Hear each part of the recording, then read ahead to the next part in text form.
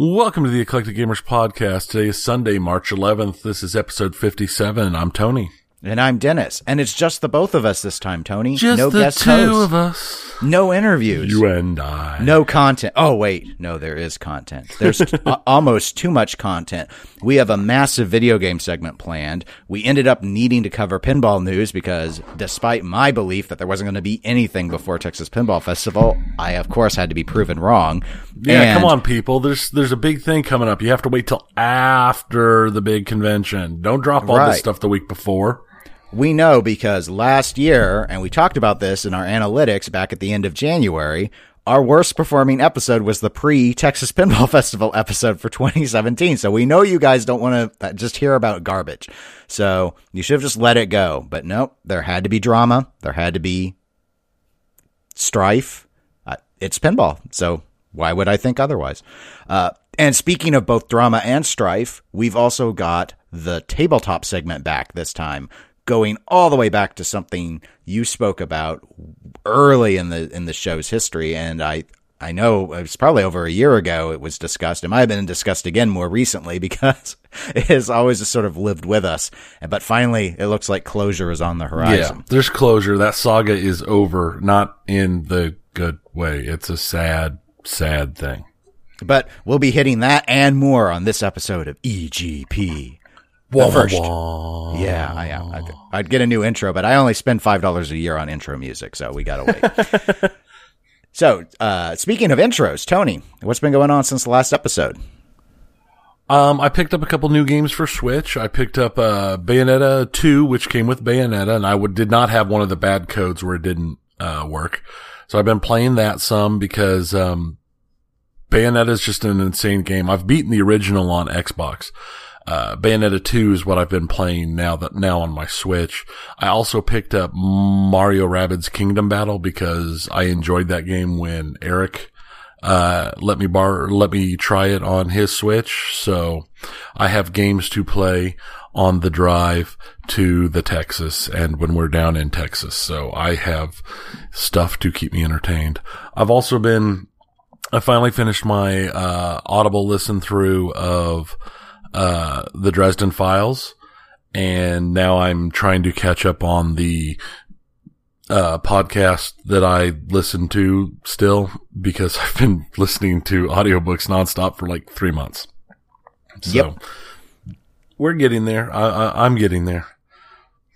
How about you? What have you been up to? Oh, not a lot. Pretty much everything that I have been up to, I'm going to be covering in the other various segments. So, because I've made some progress on video games, which sometimes it seems like I don't tend to make a lot until I take vacation time. And of course, Texas is coming up and most of that vacation time is going to be spent down in the Lone Star State. So I won't be making much video game progress there. Went to the 403 Club last weekend for its monthly tournament, did terrible, so I'm back to true form with that. And otherwise, I don't have anything to say until we get to the relevant segments. So let's go ahead and start getting into those segments. And that means we open with pinball, as we always do. And we're going to open with the news. And there are a couple of news items. And the first one I want to bring up involves the Texas Pinball Festival. And that is Chicago Gaming Company, commonly just called CGC. They have announced that they will not be revealing their third remake title at TPF. And that is a change for two reasons. One, they revealed Attack from Mars remake at last year's TPF, and they had said they were revealing their third game at this year's TPF. They still have not formally announced what game that is. Most people seem to suspect Monster Bash, but a lot of people are now second-guessing themselves because the announcement that it would not be present accompanied that it wasn't ready yet, and they were working on some new technological incorporated items of some sort. There was not much in the way of clues in the statement, but I thought obviously this is pretty big news, especially for people that choose to go to Texas because it's seen as Expo South or the new Expo or something Expo something. And that the big thing about Texas now isn't that it's got the best tournament, and it's not that it's got the largest array of games to play. It's that it's where all the industry news happens now, especially game reveals. And this was a big one to be taken off the table. Yeah, that's kind of I mean, I can see if the game's not done or they don't think it's ready, but if it's something more along the lines of, we don't think this is going to work out the best for us just due to the competition, we're not going to have a high enough standing. It's a curious situation. Now, that has come up in some of the public discussions. What is your take on that? Do you think that Texas, given that it already has the Alice Cooper reveal happening from Spooky Pinball, that CGC would say, we don't really want to go and present against it? Do you put stock in that theory? No, not really. I think it's more like along the lines of something that as long as the game's not yet at 100%, that they probably don't want to put it out there. If they're still having some big issue, I mean, they've been dealing with, the various other issues with Attack from Mars, the coloration issue and this and that. I'm sure if there's something that's not 100% to go, they are going to want to wait and hold off until they get everything 100%. That way they don't risk a botched reveal. Yeah, I agree with you. I think this is probably for the reasons they've stated. I don't see it as we're afraid. Especially, I mean, no, I don't mean it to sound negative, but Spooky doesn't put out a lot of games.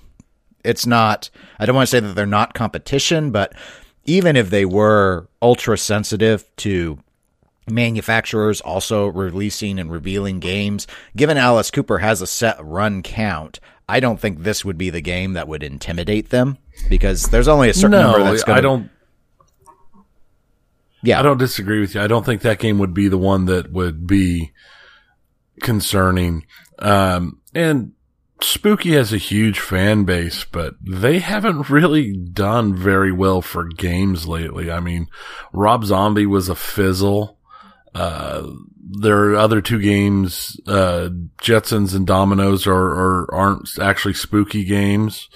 America's Most Haunted is not like the greatest thing in the world. It's not blowing down walls. So it's not like they're up against rock stars that are getting ready to just shut the whole place down. It's not like if you went to an open mic night and the guy before you was Jerry Seinfeld and then you had to follow him up type thing. True, though I think the positive buzz still regarding Total Nuclear Annihilation has been what most of the spooky discussions have been, aside from what people think Alice Cooper's going to be like. Well, true, and Total Nuclear Annihilation is amazing, but it's also, I don't consider it a spooky game. I mean, they're putting it out, but they didn't have anything. That game was designed before Spooky got involved. That's true. I don't think they list it as a quote unquote true spooky title either. Just a really smart play, a smart business maneuver. Especially it doesn't follow the rule of having a run count, which again, non-spooky games have not had per se run counts. The Jetsons does. I believe they've made 100 or agreed to make 100, and that can go up to 300. Dominoes just went until they were ready to cut off the orders, and Total Nuclear Annihilation's operating on the same rubric. But so no, I don't see spooky as an intimidation factor. The thing though is now that this isn't going to be revealed, is TPF going to have much in the way of reveals? There is, and the reason I say that is we know Jersey Jack is not revealing a new game at Texas. They still don't have Pirates of the Caribbean out yet. So while it's going to be there for people to play, it's not like there's going to be a new game that hasn't come out yet from them to talk about. So they're not doing anything at this year's TPF. It's not clear yet whether or not Stern is doing anything at this year's TPF. They have not said that they are. I can't think of a time where Stern has ever used TPF to announce as a platform for the reveal of a new game. I can't either. I mean, the most recent games are there. They're often at the Marco booth, but yeah, I can't think of one. And yeah, everyone's thinking it's time for Iron Maiden to be revealed. I don't disagree with that, or whatever game they're going to put out next. But the bottom line is, they tend to announce outside of shows. And sometimes people have suspected, they didn't announce at Expo because Guardians was announced a couple weeks after that. And it was because they were afraid of Pirates from Jersey Jack. And others were like, it just wasn't ready yet. And they just announce whenever they're ready. And that tends not to sync with shows. But so we don't know. we don't need to really go into that. It's just we don't know if Stern's going to be revealing a new game there. We know Spooky is. I'm imagining that American Pinball will not be. I've not heard a single lick of a rumor that they're getting ready to announce a second game. They've hardly released any of the Houdini pin. I believe it's still under 100 units. So that doesn't make sense that they do anything. The only other reveals I am aware of is that Cosmic Kart Racing for the P3 platform for Multimorphic. That's going to be revealed finally. So there's that. And then another company, I don't remember I'm not even sure how they're organized. I'm going to call them a company. They were working on the Pinball Circus vertical pinball that Python Angelo designed. They were doing like a remake of that for years and years and years. They apparently, from all the photos I've seen, look to be getting ready to reveal a remake of Kingpin, which was a Capcom game. And that's going to be at TPF also. But I don't know how excited people are. Kingpin prototypes are very difficult to encounter. They only show up at a few shows. I've never played one. And so it's got that sort of mystique to it, much like Pinball Circus does. But this group has never put out any production Pinball Circuses, and their first one they made was years ago. So I don't know if there's any faith that this group can actually build machines. I don't know. We'll just have to see what happens, because it's completely possible that there are announcements that will come, even if it's not a reveal, that there will be announcements that come that are secret. I mean, we got the Elvira announcement last year, and that came out of left field. I mean, at least I hadn't heard anything about it. Maybe somebody else had, but for me, that was an unexpected announcement. I agree with you. And in fact, the rumor mill is that was a mistake, that Nordman wasn't supposed to have said anything about Elvira 3. That was really just supposed to be a fun seminar reunion involving Cassandra and Nordman and the artist, talking about what it was like putting together Elvira and the Party Monsters and Scared Stiff.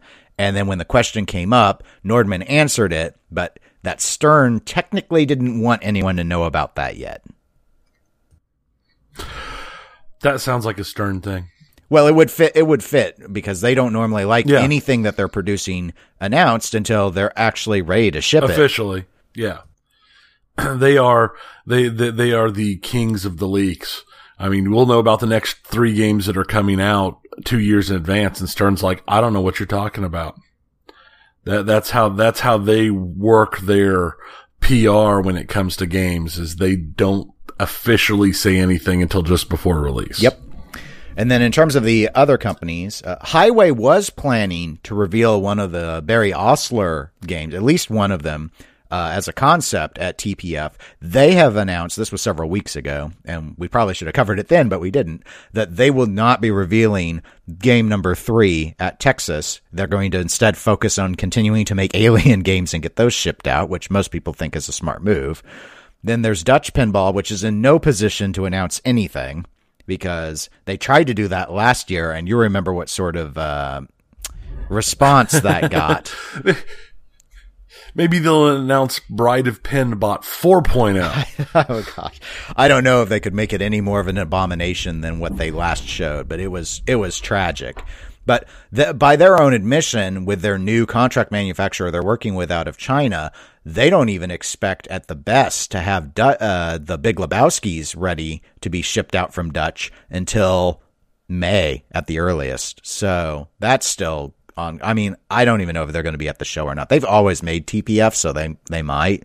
I don't know. People are pretty critical of them at this point, spending money to go to shows without anything to sell.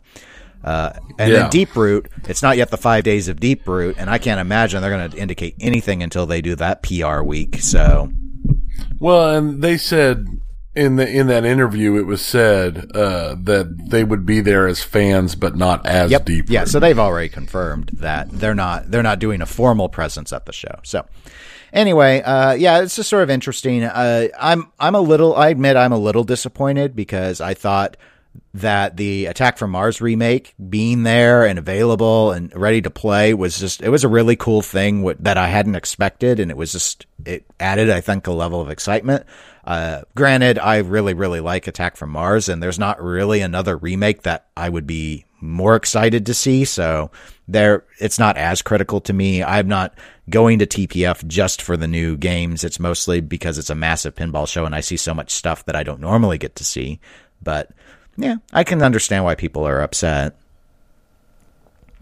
Well, I mean, I can't. Oh no, there's not going to be enough reveals. It's not worth my time to go and spend an entire weekend with my friends playing pinball and having a good time because there's not going to be enough stuff revealed. I mean, the very first time we went to TPF, I wasn't expecting any reveals. I just went to have a good time. That's kind of how I look at it now. I mean, there's not like it's in the day and age we have now, most reveals, I'm surprised when they happen at big events anymore because almost everybody's going to doing just solo announcement things, or they'll have a big reveal, but it's their own special thing. It's not at a show anymore. Sure, but for me, the reason why I sympathize is, while it's not the reason I go to TPF, I can understand if someone booked flight, got hotel rooms, and thought they were going to an industry event to see a lot of reveals, and all of a sudden one of the major ones just decided on a whim that they weren't going to be there anymore. You can't cancel your flight without penalty and all that. That it's not as easy to back out when you find out less than 2 weeks out. If that's all you cared about. Yeah, I don't know. I have a hard time seeing, I don't know. I just don't think that way. I can't think, well, I'm not going to go do this thing now because there's only going to be one announcement. Nobody else is going to be there announcing secret things that I'm probably not going to get to play anyway. I don't. Well, it's been a minority of the responses. I guess that comes off kind of snooty from me, I guess. I think it's like, I don't think that's the main purpose of going. I don't think that's the main point of the show. I think that entirely depends on, it's up to the attendee in terms of what the purpose of going is. So if that was their purpose of going and they don't want to go anymore, I get it. I would not, that's not I'm not interested in doing it that way. I don't think that's not why I want to go to a pinball show. But I can understand if that was why you wanted to go, that this would piss you off. Yeah, I guess I can see that. It's one of those, it's just a mentality thing that I can't envision it in myself. So that makes it a hard time understanding it from someone else's point of view, I guess. You just got to think like they do. Those who are in it for the super secret sauce. They're the secret sauce people. There are a few. It's not been the majority response that I've seen online. But it's been a point that some people have raised. But let's move to the next pinball news topic, and that is Pinball Palooza, not Pinnapalooza, which Tony and I have talked about many times. Is an area event that Big Daddy puts on for some of us who know him and live around the area, and it's always a lot of fun. This might be a lot of fun. I don't know, but I can tell you for sure that it's a lot of drama. and this is the most tastiest, newest, hottest news that I was aware of before we went to air here, and that is now last week technically because it's Sunday. One of the organizers, there are two gentlemen who put on Pinball Expo, and they've worked together for years on it, decades. And they have had a split. And so one of the organizers has said he's going to put on a separate pinball show. It's currently being called Pinball Palooza. It's going to happen roughly a month before when Expo would, so September rather than October. And that he just felt he needed to take the show in a different direction based off of the feedback he'd been receiving. Since that announcement, I believe this man's name is Rob, and then the other guy is Mike, and Mike has said that Pinball Expo will still be happening at the same dates and location as prior announced, that there are contracts that are already in place for that. However, it will not be called Pinball Expo. They are not in agreement over who owns the rights to call it Expo. So no one's calling anything Expo right now while the lawyers work through that. But obviously this has created not just a rift between Rob and Mike, but a rift in the pinball community because a lot of people can only justify, afford, or just schedule attending one Chicago area event. So do you attend the new one, quote unquote new one, that's at a different time and location? Or do you go to what the event formerly known as Expo and stick with those times and consistencies? It gets extra complicated because though some of this has been walked back, when Rob announced Pinball Palooza, he suggested that he had a lot of industry support that was going to be at his show. And that may be true still. However, for example, Spooky was explicitly called out as being an entity that would be at his show and not at Expo. And so Charlie, who runs Spooky Pinball, had to come out publicly and say, I did not say that I would not be at Pinball Expo. We weren't at Pinball Expo in 2017, but we have been at it in prior years, and it's possible that we would still be at it in the future. So it's not clear. Like, I guess maybe for those listeners who aren't really familiar, which wouldn't be too surprising because Tony and I have never been to Expo, so we don't talk about it much, though I know it's been mentioned before.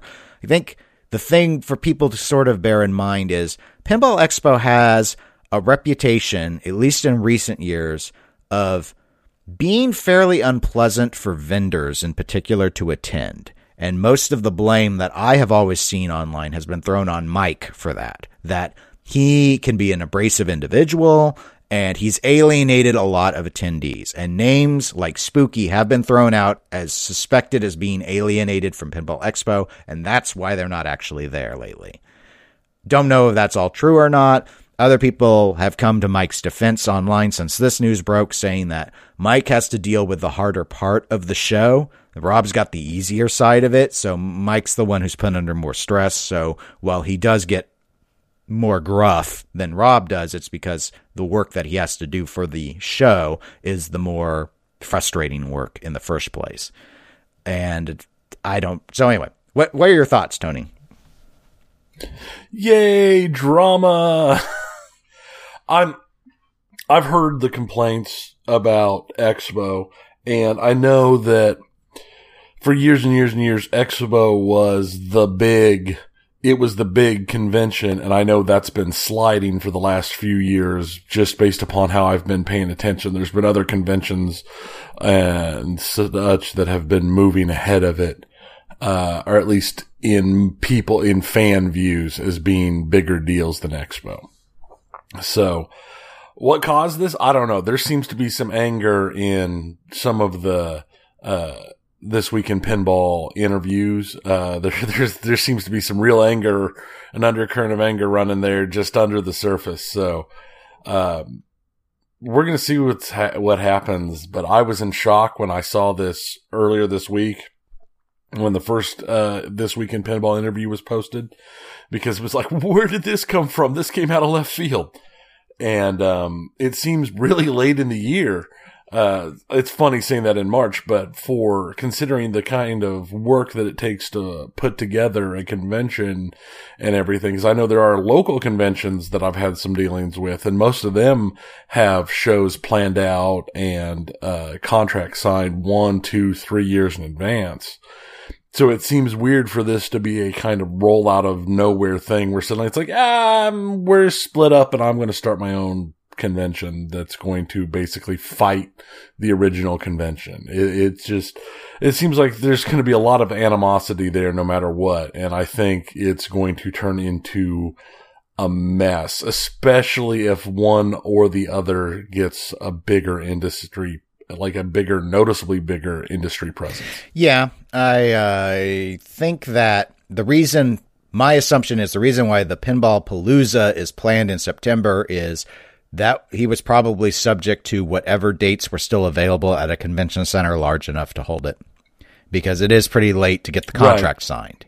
And I'm also not surprised that Mike has indicated, well, I still have to hold a event formerly known as Expo. I've got 2 years left on my contract, and there are serious penalties for breaking it. So even if he didn't want to do it, you have to do it, or else you end up paying quite a bit of money. And that's normal as well. We put on an annual convention every year. We usually sign contracts 3 to 5 years out.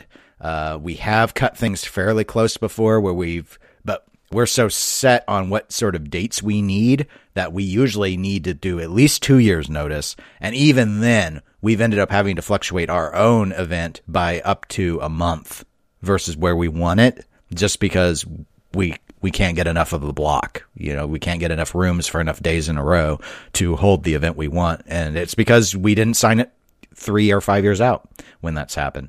So all that makes sense to me, because I think in an ideal world, in a strategic ideal world, in an anti-drama ideal world, Pinball Palooza would be put at the same time at just a rival facility as the former Pinball Expo, and then you fight it out deathmatch style like that. And you're just like, no, you can't attend. You see, technically, you could still attend both. And a lot of people are going to try and walk that line and say, well, we'll just be at both. A lot of the industry people will probably say that. And given how many are headquartered in the Chicago area, that could be pretty easy for them to accomplish. But if you ran it at both both events at the same time, that's where you decide which one wins and which one loses. Did Mike alienate too many people and Rob wins by default? Or is it, well, we view Mike's one as the truest existing, it's the true Pinball Expo because it hasn't really broken the chain of anything, and everything else is just too weird. The dates are too strange. We already are planning for October, and Rob's just can't succeed because it's the upstart and no one's going to trust that's going to be successful. So you just default to the one that looks most like what you were familiar with. I have no idea, but and yes, I could tell that there's obviously drama going on. I'm reading too much. I'm going to read too much into it and say my sense was that Mike felt blindsided by Rob breaking away. I'm going to assume that the issue was that Rob heard all the complaints about Mike, and Mike's not willing to make the changes that Rob wants to see, and so Rob has gone ahead and said, well, I'm spinning off, and I have no idea. Most of the commentary that I have seen suggests that Rob is the one who probably owns the Pinball Expo name because Mike came on later, but I have no idea how they've signed things in terms of their ownership stake. So while Rob may have been the first to be involved with quote-unquote Pinball Expo, that doesn't necessarily mean he controls the name. He might just have the longest tenure with relation to it. But, if that's why neither of them are going to use it, because both of them are clearly unsure who controls the name itself. Because normally I would think whoever controls the name is probably going to be the one who wins in the end, because they'll be the ones that be able to say, we're Pinball Expo. You're just the late show. No offense to the late show. But that's just going to depend upon how things go. And the first Pinball Palooza is going to be a rushed thing. Yes, they've got plenty of experience, but still, you're starting this late to put together something for this year. It's definitely going to not have as much polish as you would normally see. At least I would assume so. I would guess so as well. I don't know what all goes into, because I've never been to Expo. I don't know how complicated it is per se. When I look at, let me just take Texas because that's the one I'm familiar with. I take the Texas show and I take my work conference. They both run about the same period of time. My sense is that the level of work is probably less on the Texas side. I don't mean that in a disparaging way. It seems like the hardest thing that would be involved in a show like Texas is figuring out how to place all the pinball machines in regards to the circuit breakers and the electrical and the layout and the walking, and that's most of the planning. And very little effort has to go into the seminars and stuff. Whereas we've got booth placements, which aren't electrically concerning, but they still have a layout concern.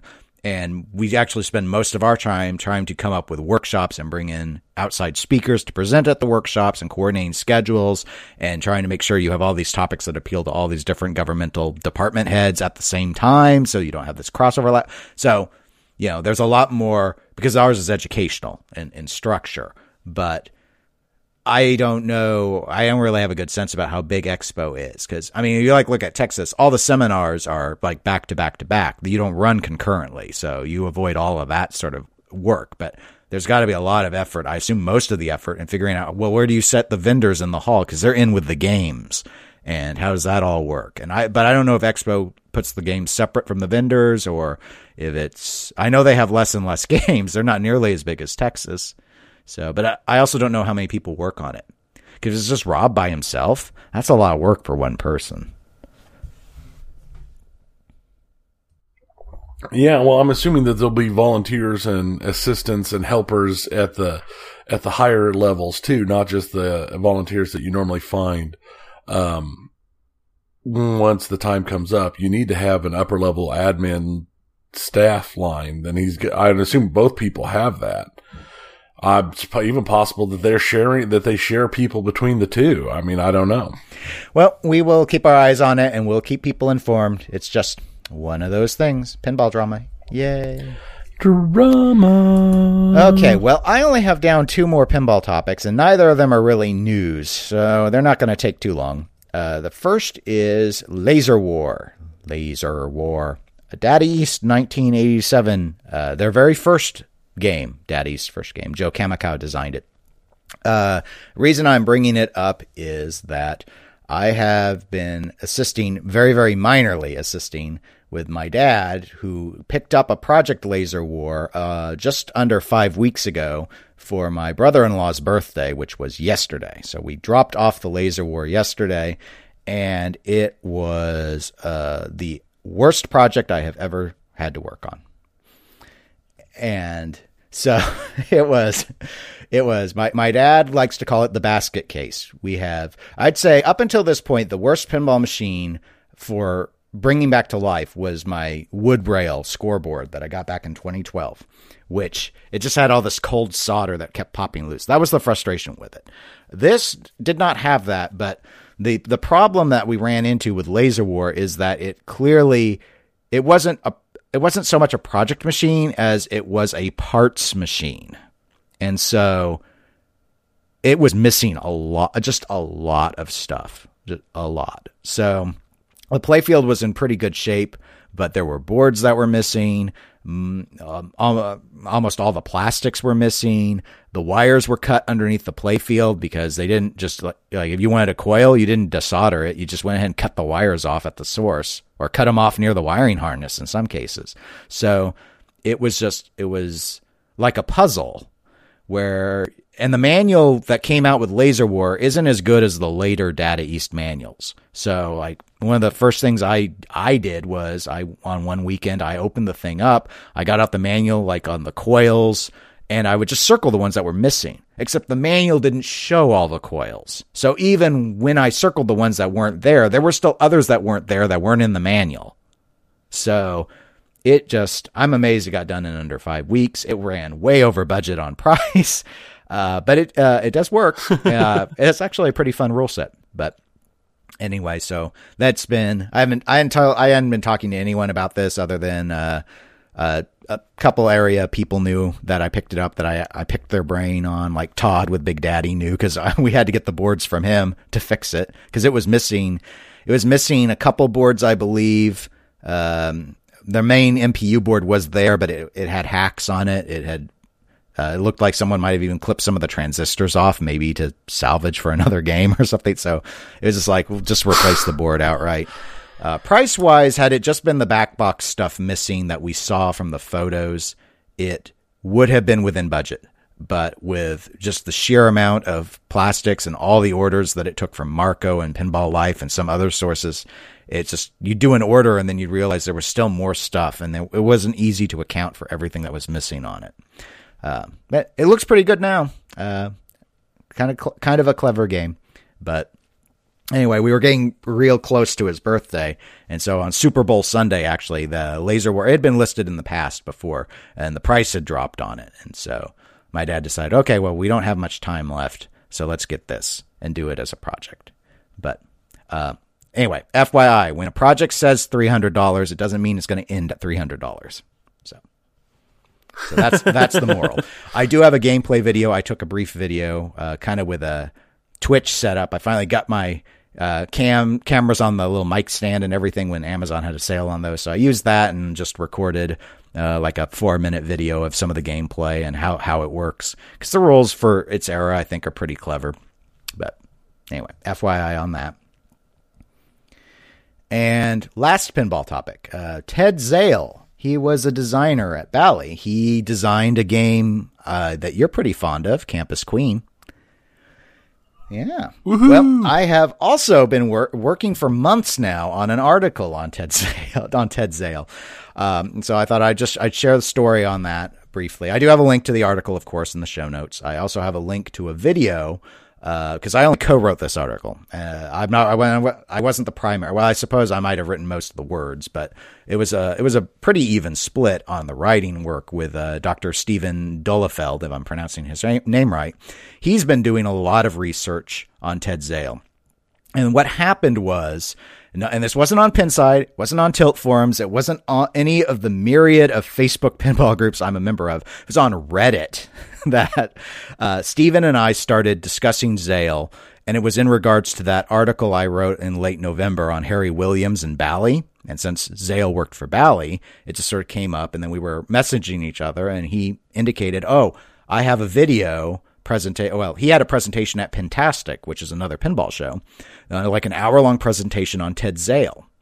And I said, oh, well, we've been talking about the Harry Williams article. Incidentally, I'm the one who wrote the Harry Williams article. And he's like, oh, well, I would love to put my Zale information together in an article. I just have a bunch of slides. I've always done it as a verbal presentation.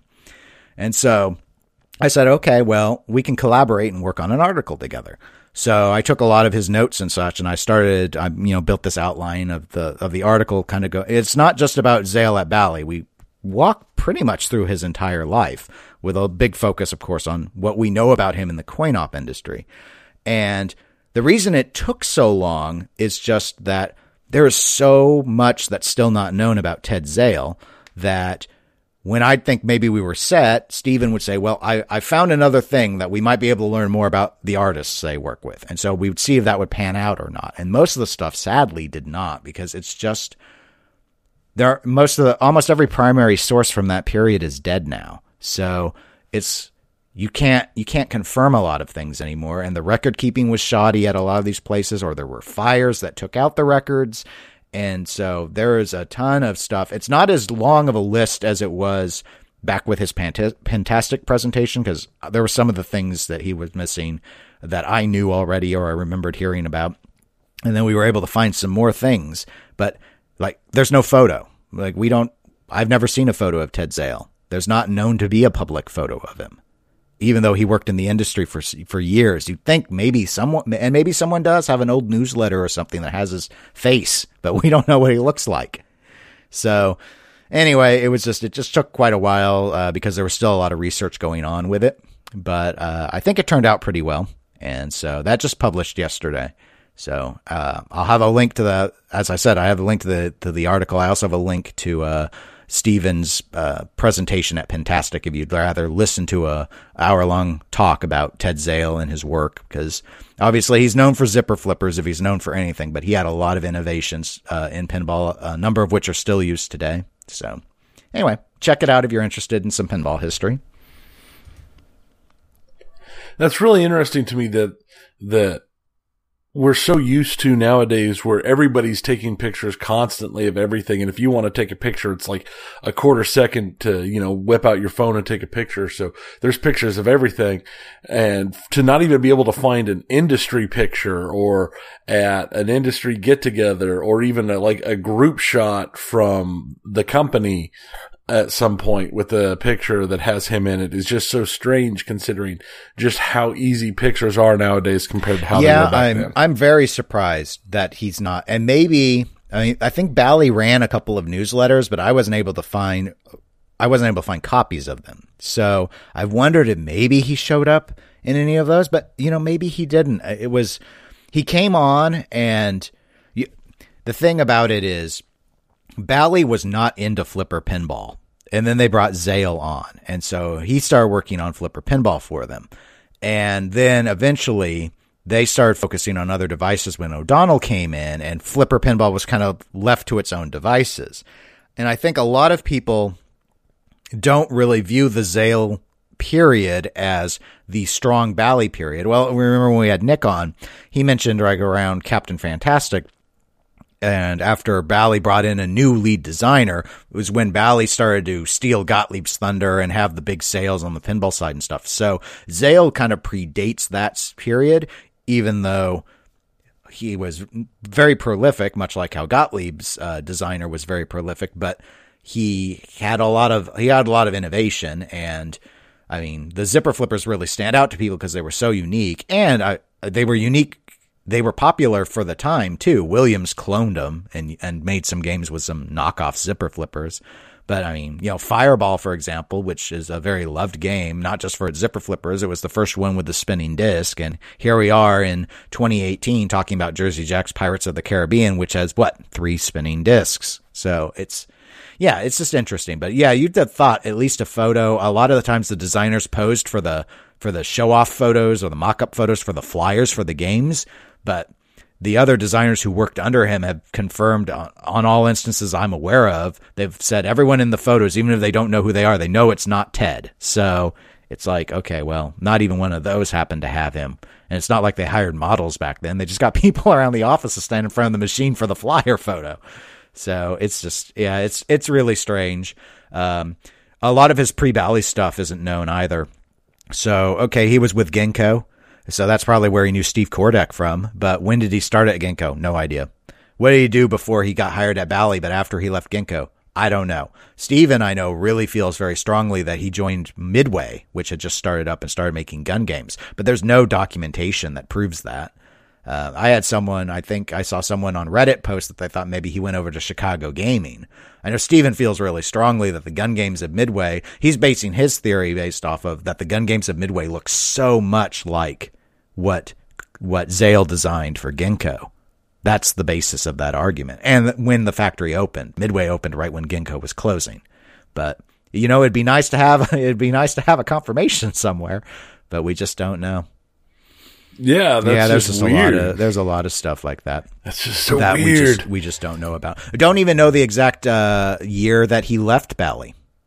It's maybe one of his proteges thought it was around 1970, but based off of another designer there saying that he mailed in a design, because he kept saying designs after he retired. There was a game, I think, in 1969 that was indicated to have been sent in when he retired and moved to Arkansas. So that means it's not 70, if that's true. So yeah, it's just all sorts of stuff. There's a lot in that EM era that isn't really well known, but I have not ever encountered anything with this many enigmas tied to it. So good thing it's not my area of expertise. That's where Steven comes in. That's he gets to live and breathe that stuff. But it was a fun article, I think, and it turned out pretty well. So yeah, that's kind of crazy. That's just interesting to see how hard it is to find information from what's relatively not that long ago. I'm surprised that Bally, and maybe Bally had the records, but once Bally went away and got absorbed by Williams, who knows what they kept. I mean, I think about where I work, and we still have some filing cabinets with some of the historic stuff, but we even discussed, should we just get rid of this at this point? Who cares about this stuff? It's like, well, maybe a historian would, but I don't want to keep it around forever. Maybe we'll just keep the minutes and recycle the rest. That sort of stuff. It comes up. So, well, that was it for the pinball section. So let's go ahead and get into video games. And I know you have stuff to tell us about Subnautica. Subnautica is one of those games that just kind of gets into you. It was an early release game, and I had nothing to do with the early release. I didn't touch that game until after it went live with an actual game release. And I picked it up because somebody gave me they're like, oh, try this. And I saw a video, and it's like, well, that looks kind of cool. But once I started playing it, this game, it's a survival game, and I've played plenty of survival games in the past, but this one kind of grabbed me in a different way. I'm going to give you just a general background of Subnautica. You are a crew member on a spaceship that is out building jump gates, and your ship goes down and you crash on a planet, and you have to survive, and the planet is almost all water. So you've got your life pod, and that's it. And you gather up more resources, and there's they've got basically replicator tech. So It's like if you feed enough resources in and you can make pretty much anything. And so you can start building a base and building submarines and building better equipment and building better gear. And that's what you do is you gather resources and you gather blueprints because your blueprint database has been damaged, and you gather and you build better ships and better gear, and you go get more resources. And there's a storyline, and I'm not going to get into the storyline. It's very interesting. But the big thing for me is this game, it gives me a feel, it gives me the same kind of feel that Firewatch gave me. The art's different. The story's completely different. This is a totally different style of game, but like Firewatch, where I could sit down and just play Firewatch, and I enjoyed it, and I liked the view, and it was just kind of a relaxing play on game that was a lot of fun. Subnautica is doing the same thing for me. When I'm watching a video, when I'm watching Overwatch League or something else, a lot of times I'll fire up Subnautica and I'll run Subnautica and I'll just gather resources and work on putting together stuff before I jump into the next bit of the storyline. Before I go do the next big, deep exploration that requires real close attention. I'll tend my aquariums and I'll tend my plants and just get stuff organized. And it is a surprisingly enjoyable game. In all honesty, Subnautica, the play of it and the base building aspect of it and the survival aspect of it is what I wanted from No Man's Sky. Except you're only on one planet. There's all sorts of really interesting life forms. You interact in different ways. You do different things. Subnautica gets what I kind of felt like I wanted from No Man's Sky and makes it right on an obviously much smaller scale. I mean, if you could take something like the survival, the collection, the base building, and this and that of Subnautica and add it to a game that lets you do exploration, it would be the perfect game. At least until the next perfect game came out. I'm Firewatch 2, Electric 2. Boogaloo. Yeah. No, I've been real happy with Subnautica. I mean, there's all the creatures are well designed and interesting. There's, I was able to build an RV. Well, it's a large submarine. I call it my RV. I named it Rebecca, and explore the world. And that's what I do. And even when I'm not, I'll just cruise around the oceans and explore and look for resources and stuff. Cause again, it's a survival game. You have to find the stuff, and you have to make water, and you have to make food, and you have to eat and drink and all that to maintain, or else you'll die. Can it be one? You can get off the planet. I'm not there yet, but the storyline does have, because on the storyline, just the basic gist of the storyline is you are trapped on the planet. You have to gather everything you need to build a rocket to get off of the planet. There are challenges and things that have to be done to let you do that successfully. I'm not going to get into the challenges, obviously, because there's some really interesting story stuff, and I feel like getting into it would give away a lot of fun. But yes, no, there is a goal. The goal is to get off planet, and you just have to get through your challenges to do that. Okay. All right. Yeah. Okay. So it makes sense to me as a survival game approach. Yeah. Yes. Sounds very wet though. It is very wet because you are in, pretty much purely aquatic. There's some land and there's some stuff you can do above the water, but pretty much everything is all underwater. Okay. Well, when did is this a new game, or has it been out a while? It launched I want to say the 12th of January is when it came out officially. Okay. It's new. It came out officially, but now it's early access. I've seen video and I've heard people talk about it for 1 or 2 years now, but I've always just steered away from it, and because I stopped doing early access except for very specific PUBG accounts and PUBG. Well, I've not play PUBG. I Yes, show your strength. I'm stronger than that. But yeah, no, there's all sorts of stuff out there from when they were in the alpha and beta stages. But no, I didn't pick it up until it went actually live, actual release version, which was in January. Okay. Well, let's see. One of the games that I finally got through the first story arc of was Dragon Ball Fighter Z. Or Fighters. I think I'm supposed to say Fighter Z. Fighters. Yeah. It came with 3 story arcs with the game. I say it that way because I'm not sure if there's a plan to add additional stories with DLC. I want to think I heard that there is. So anyway, I thought I'd just weigh in a little bit about the first story arc without explaining too much. Well, it's Dragon Ball, so it's not exactly like there's spoilers, but here's sort of the plot of that first arc. The way it's working is the Dragon Ball characters have all been disabled of their powers. They have next to no strength. They're basically just regular humans at this point. And you, the player, are like a spirit in a way, and you can move from body to body to body, and when you are in them and controlling them, you can access all of their powers as if they had not been nerfed by whatever is nerfing their abilities. So they've integrated you as the player into the storyline as, hey, you need to go into Vegeta, and now Vegeta can do all of his power. He has all his abilities, and Goku can do Kami Kami Ha if you're in him. You have to do it for him, though. So that's how it's explaining, like, why are you not just destroying the entire world as Goku? Because you're you, and you don't know how to do all that stuff. You have to learn your control. You have to learn your controller.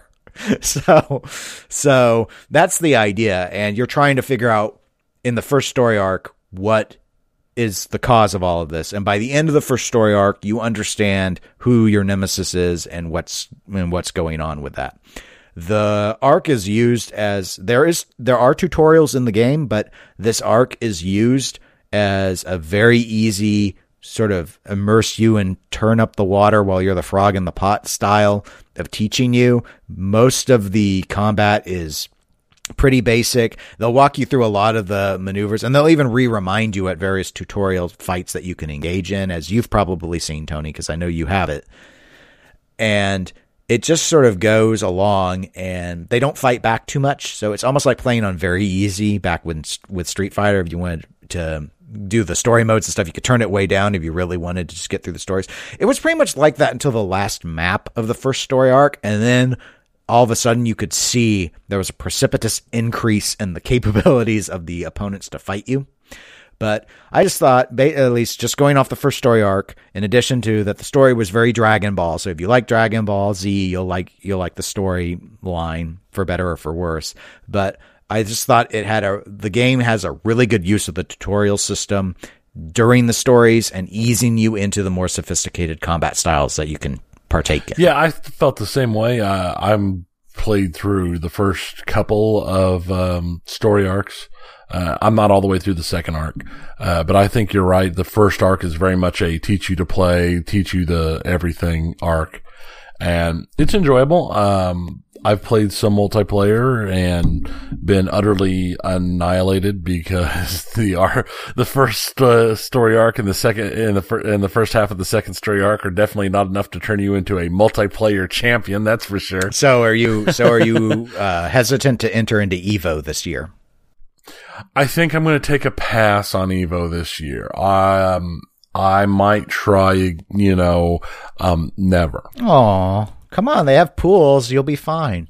It's like a pinball tournament. But the games don't change. My glory days of fighting games are long over. Not if you want to play Melee. I might have had an actual chance, 15, 20 years ago, but not now. Hey, they're still playing that old Smash game. You can still play that. I don't like Smash. Period. I know, but Smash makes no sense as a fighting game to me. I'm pretty certain I've been on this soapbox before, but I don't understand it. I don't find it enjoyable to watch. I don't understand how it would be enjoyable to play. Well, why don't you explain to me instead the difference between strategy and tactics by talking about XCOM 2, War of the Chosen? Wee! War of the Chosen. No one's going to get that reference Yeah. except you. And let's leave them that way. Pew, pew, pew, pew, pew, pew. War of the Chosen is the newest DLC for XCOM 2. I've heard other people comment that it might as well be XCOM 3 because of the amount of changes and all the stuff they add to the game. And I'm not necessarily going to disagree with that. It does add a lot to the game and it changes the story overall. It adds in other factions besides just XCOM that are fighting to free humanity. It's hard. I mean, the old joke is, this game's XCOM hard. No, this game is bloody hard. I have played through XCOM and XCOM 2, both on veteran, multiple times. I've had successful Iron Man playthroughs on them. War of the Chosen on veteran, I am getting annihilated. It is just so much harder because what they've done is there's a lot of extra stories. So you've got the normal XCOM 2 storyline, where, the rescue of the commander and which is you and all that. But there's other factions added in. And in addition to having these other factions, which you, work with and help and you get some of their people to come and run with you and join your teams. And they have special abilities based upon their faction. It turns out that there are also 3 assassins that the aliens have, their chosen special fighters, and each one has a whole bunch of their own special abilities. And since you are using these factions that are helping you out and coming forward, these chosen are being sent against you as well. So occasionally you'll fight them, and there's one who has, like the abilities that was in the DLC where some of the king monsters had, where they could, move, attack, and then move again, or they respond to attacks. Like one of the chosen I fought is like always stealthed, except for when they're attacking, and then they run away and disappear into stealth again. So you can't get a good shot at them unless you know roughly where they are, and you can just kind of heave explosives their way. And it was a hard fight, and I'm sitting right now, I'm not that far into it. I was not playing an Iron Man game, luckily, because I'm basically having to save scum, through most of at least the bigger, more event-oriented, missions, not the standard normal missions. I'm getting through those okay, but the big event oriented missions, I'm having to save scum to pull through them. Do you think that they've made it too hard?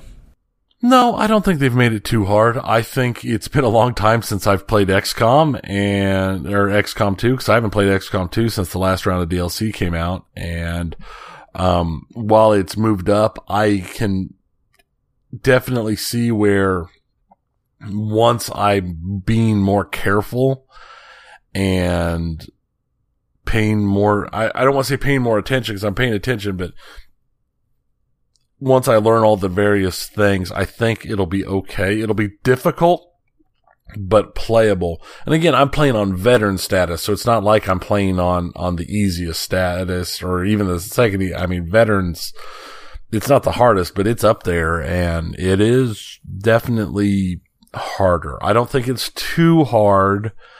I think if I was more comfortable with it overall, I could probably play it okay.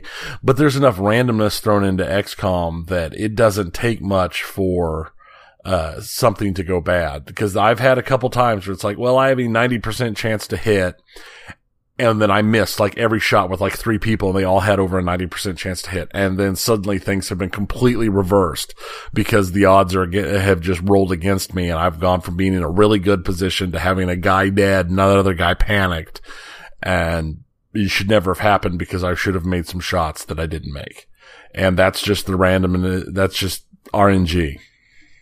Okay, yeah, that makes sense. I'd forgotten about the couple lower settings people could switch to, because the XCOM 2, and I don't remember what I was last playing it on. I liked it, but I didn't finish it. And it was the fights were taking so long, I just didn't feel I could keep investing the time in the game when I had so many other things to play that I hadn't started yet. And that's why I didn't finish it, even though I was liking it. And I just thought, it's just taking me too long to get through a match.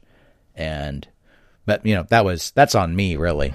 Yeah, that's kind of where I've built into right now, is because between Subnautica and Dragon Ball FighterZ, XCOM 2 War of the Chosen, Into the Breach, Bayonetta 2, Mario and Rabbids Kingdom, all these, I'm still playing Legend of Zelda. All these things have piled up, and I'm way behind in game playing. And Overwatch League doesn't help, because it's like, I'm not going to play any Switch games because I'm using the TV to stream Overwatch League, and I don't want to play something that requires me to pay really super tight attention.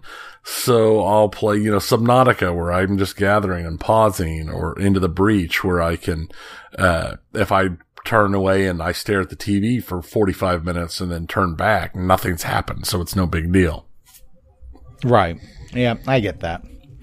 I've actually been playing a game that I've been playing for as long as I think I've been podcasting. That's Gems of War. And I stuck it in our list of games to talk about because they have had fairly recently, a couple weeks ago, maybe 3 weeks ago, launched another title update. They keep supporting this game. I'm not surprised because there are microtransactions in it, so some people are probably buying things. And the thing that they've done mostly with the title update is what you can do as a guild. So you can join guilds in the game. It's really the best way to play the game, especially if you don't want to spend money, because you can get a lot of resources by the communal efforts of the guild, investing, in-game earned currencies and such into getting things unlocked. And for quite a while now, it's all been an event called Guild Wars. Every week there would be Guild Wars. You're paired up based off of how you ranked the prior week, your guild versus another guild. You fight a different guild every single day, like Tuesday through Sunday, and you can win up to 5 matches. You only get to play 5 matches, and based off your performance, you earn points for your guild, they earn points for their guild, and one of the 2 guilds that you're facing off with that day wins after the day is over, and you get goodies for that, and it just helps the guild out. So it's been like that every single week ever since they launched Guild Wars. This new title update has changed that, so now it looks like things are on a 3-week cycle. 1 week will be Guild Wars, and then another week will be Raid Boss, and another week will be Invasion, and then it should reset again. And I think they've done this for 2 reasons. 1, so you don't get so bored constantly doing the same thing over and over. And 2, so that you can spend all that like in-game gems, in-game money, all the stuff that you're earning. The problem with Guild Wars is, if you're like me, you built your awesome Guild Wars team, and you just use that team. I have a PvP team. It's designed to destroy. It's very successful. I usually win at least 4 out of 5 matches in a Guild Wars fight, even if I matched up against a better team. It's just how it works, because there are advantages when you're the one playing and they're controlled by the AI anyway. So I don't ever really need to spend anything to upgrade that team. That team is fully upgraded. Until I get more cards so I can take them to their highest level, I can't really do anything with it. And the cards are awarded randomly, so it's not like I could ever go to the store and buy them. So what they've done here, Raid Boss and Invasion work they work pretty much the same, and it's not against another team PvP style, it's PvE style. So in Raid Boss, you get to your team has a limit. It has to be a particular kingdom. All the cards in the game, all these creature cards, they all belong to particular kingdoms. So you can only build a team out of a kingdom, which is not how most people build their Guild Wars teams. So now I need different cards upgraded. Gotta spend some stuff. That's the strategy there. And what you do is you work through the lower tiers of these AI enemies until you get to a boss. And if you win the boss fight, you can do the same fight again, but the boss doesn't change, but he gets harder. He keeps leveling up more and more and more. And so, of course, I did it until I could just never beat the boss. He was just too good versus my cards. And then in Invasion, they have tower cards instead. So they're creatures, but they're all a tower type. Kind of like it's sort of like a card-based version of playing tower defense. And as you progress more and more through the series of whatever you're trying to invade, you face more and more towers until you get to, like as of today, which is the last day of the event. You always face 4 cards. So I face a full set of 4 towers, and I just barely can beat them anymore. And unlike Raid Boss, the teams are not a particular kingdom type. This time they're a particular troop type. So, for example, all your cards have to be beast cards. Hey, look, the team I built for Raid Boss the prior week wasn't beasts, so now I need to upgrade beast cards. So you see, they're trying to, and those are going to change with each set of Raid Boss and Invasion, so they're going to try and make you upgrade more and more cards. So now there's an incentive to spend all this in-game currency. So I think that's the strategy. Raid Boss and Invasion do play differently from each other. They feel enough different that I think it's also supposed to just give you that sense of variety. And the final thing the title update did is they added a new game, little mini game called Gnome Vault. So you can get these keys and you can go and play Gnome Vault. Sort of like there's a treasure hunt thing and stuff. It's pretty minor, and getting the Gnome Vault keys is difficult. I seem to earn about a key a week. So it's not a hard game. It's just hard to get to play the game.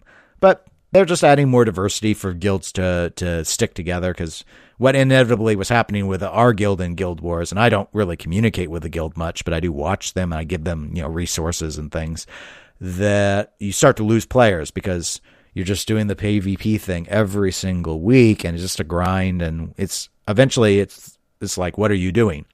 I mean, I have every achievement in Gems of War, including all these title update achievements now, except for reaching level 500. So the nice thing about title updates is they introduce new achievements to try and strive for, and they typically require a decent amount of time investment. So I think overall it's a pretty good addition, though. I'll tell you what, when you're all of a sudden you to dump all of your in-game currency you've banked on a bunch of beast cards that you'll never use outside of this one invasion event, it can be a bit frustrating. Yeah, that's it seems like that's kind of an issue, and quality of life upgrades and stuff like this are important for a lot of these mobile and free to play, the microtransaction point games. I know that, like, I played Star Wars Galaxy of Heroes, and it's the same way. And as things get stale, you'll start noticing guild members, they're not quitting the guild, they're just quitting the game and not saying anything. They're just disappearing and are gone. And quality of life and new raids, new events are good for keeping people interested and keeping people in. I've played a little bit of Gems of War, but I've not played a whole lot of it. So it is an enjoyable game, though. Yeah, I like it because I really like the Puzzle Quest games, and that's ultimately what it is. And they've added some new single player story campaigns. They keep adding new kingdoms. So I've worked through those as well. And they're always really, really corny storylines, which I like. But tell me about Into the Breach, because I assume it doesn't have a corny storyline. Well, no, but its storyline is kind of interesting. Basically, Into the Breach, to start out, is from the people who made FTL. I don't know if you ever played FTL.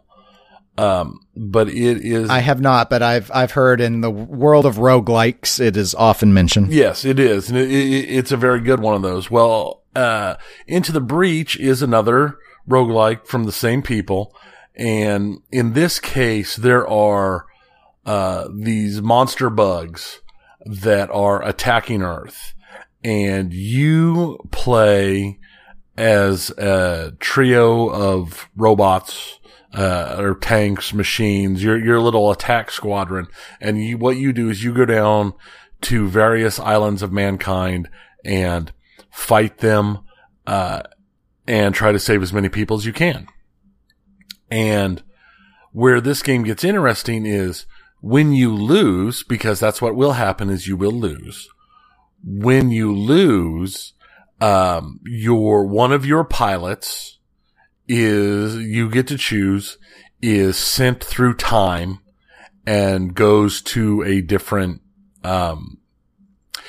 it's kind of a mini worlds, approach to time travel, because you're sent through time. So you're sent back into the past, but you're also sent to a different dimension, basically, and you get to try again. And you just keep doing this every time as you build up and you go. and stuff. There's certain things that you unlock will get unlocked and stay unlocked, like the different islands you can fight on, to fight the kaiju. And when you get to the point where you lose, you're sucked up and thrown back and dropped into another dimension, and you start over at the beginning and try to maintain and try to win. I ain't won yet. I've been utterly wiped out a couple of times, but it's addicting, and it uses a lot of interesting dynamics, because not only you're not just stomping around and punching enemies to death. A lot of the attacks have a move component. So like I'll walk up with my big robot and punch an enemy, and it will cause 1 damage to that enemy and push them back 1 square.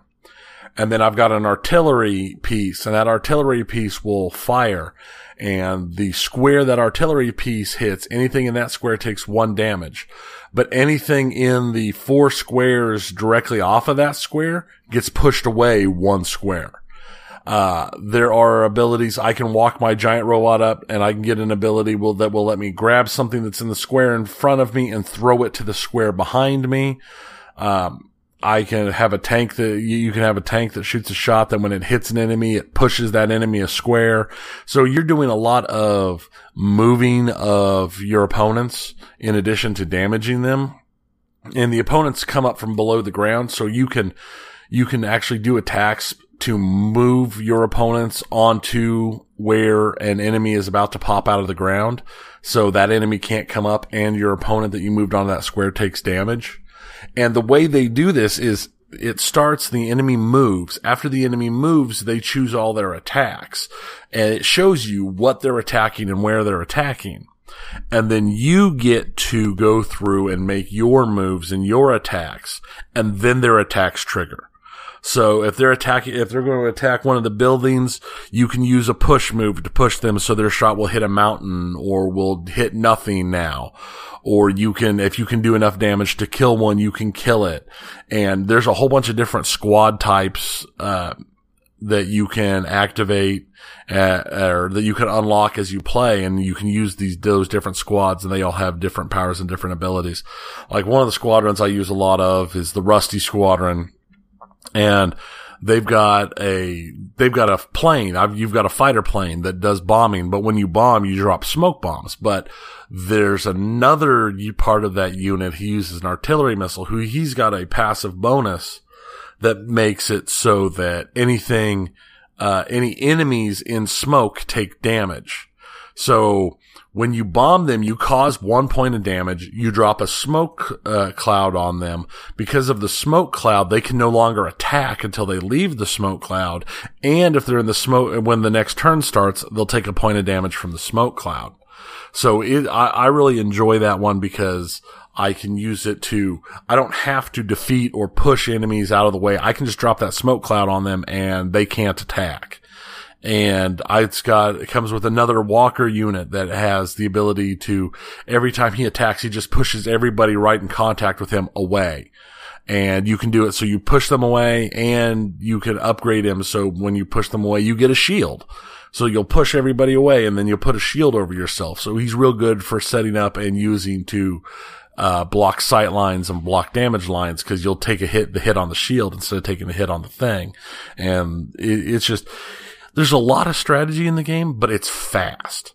I mean, you can play through a whole thing in a couple of minutes with no problem.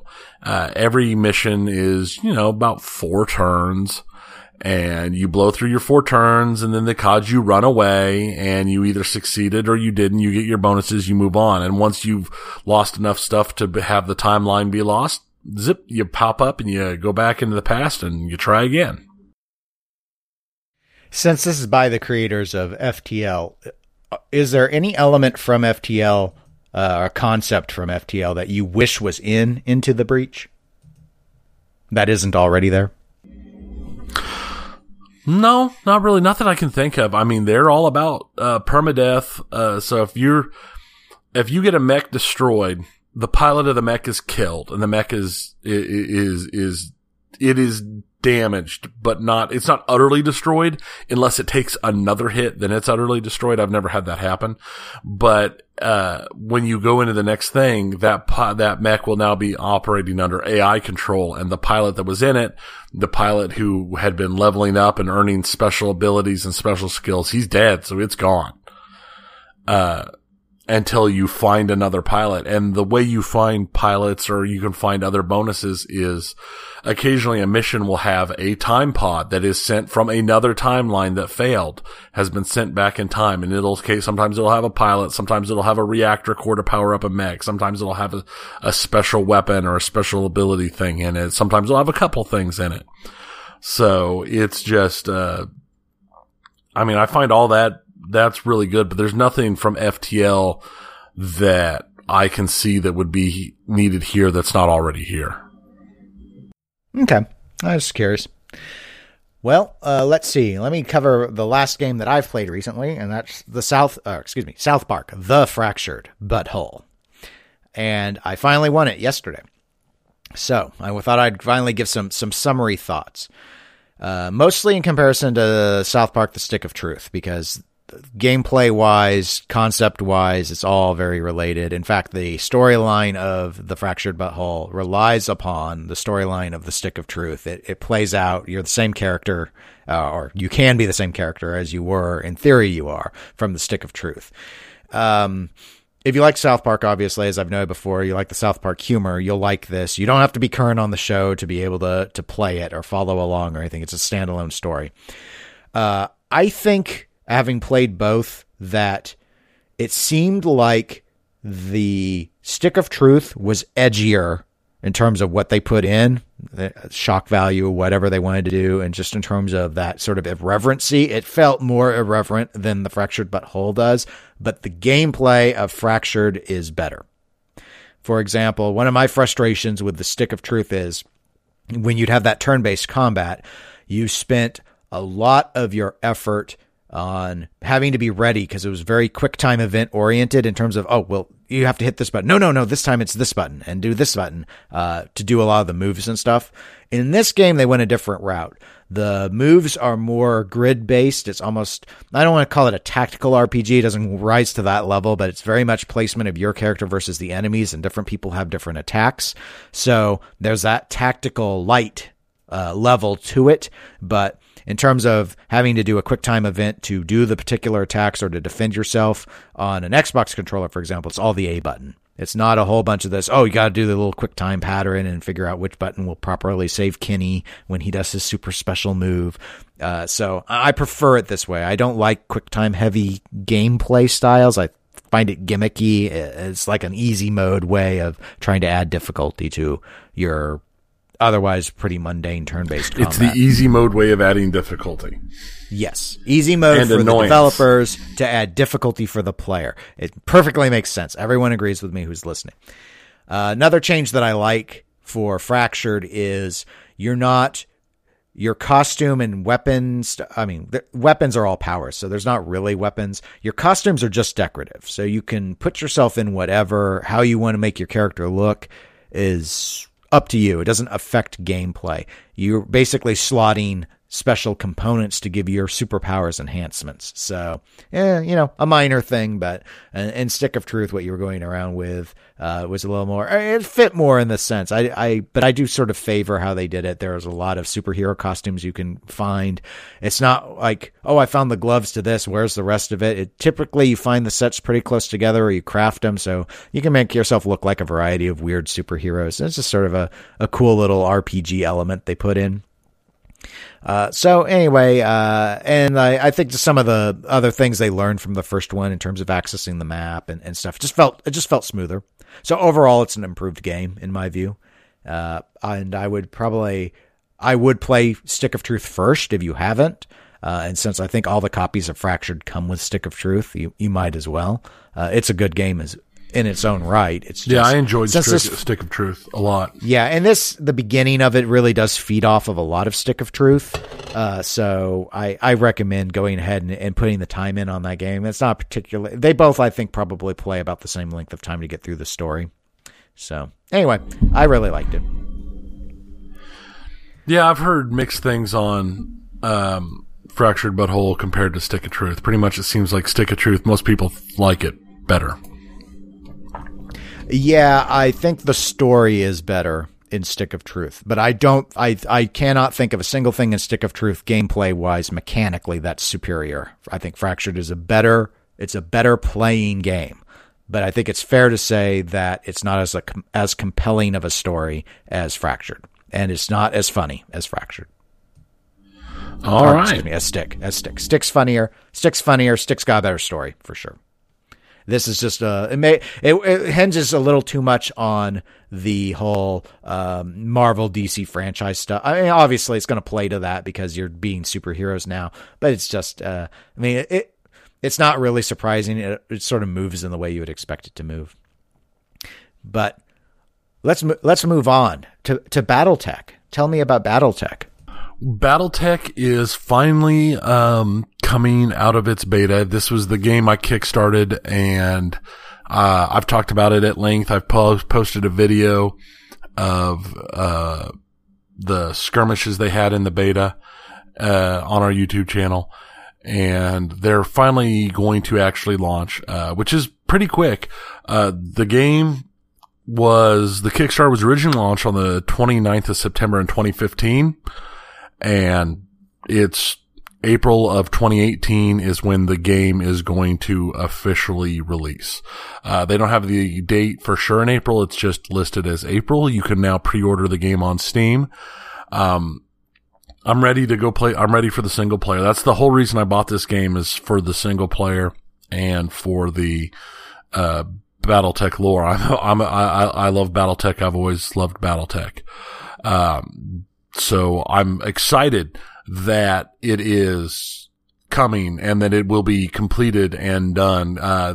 This game does have the largest amount of money I've ever put into a Kickstarter.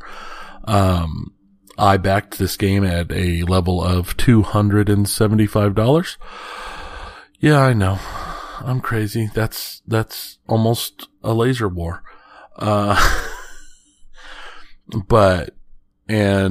But it's done or almost done, and it's looking to be successful. And I got all the stuff I wanted out of it, all of the physical rewards. I mean, I've had them for 2 years now, because they all came out I had them all early 2016. So all that was left was the game, and they've been doing the game in beta, and I've played the game in beta, and it was enjoyable. So I'm ready for the launch, and this has been a very successful Kickstarter overall. Are you going to post more video once the official launch happens? Yeah, I'm planning on it. I'm going to have to tinker with my recording setup some. I was hoping to stream, but my current system and my current setup, I can't. I need a separate system. I can't play a game, I can't play a game and stream it. It's too much for my system to do both. So for me to do streaming, I'm going to have to wait until I can build a system and get a external capture card so I can stream, so I can use a separate system to stream from the one I'm playing on. I don't know when that'll happen. It's something that I've got in the looks, but I've not even started touching the work on it. So who knows? But recording, I should be able to record. That last one I recorded went pretty well. I should be able to record another one pretty well and, release it. My only issue is going to be working on the editing, and that's just because I haven't learned very much video editing software yet, because I haven't really had a need for it. Yeah. Well, it's pretty easy to pick up if you're not having to do anything fancy. So yeah, that's always that's because when I released the last one, I literally recorded it, did it all stream. There were no cuts. There was no nothing. It was just a straight shot. What I recorded was what I released. So I can at the bare minimum do something like that without too much of an issue. Yeah. Well, let's go into Nintendo Direct. Did you watch the Nintendo Direct? Because I did not. I didn't. I was at work. But I watched the clips and stuff afterwards. There was a big talk about a Nintendo Direct in January that never happened. They had that mini Direct where they announced a couple of, just a bunch of remakes and stuff.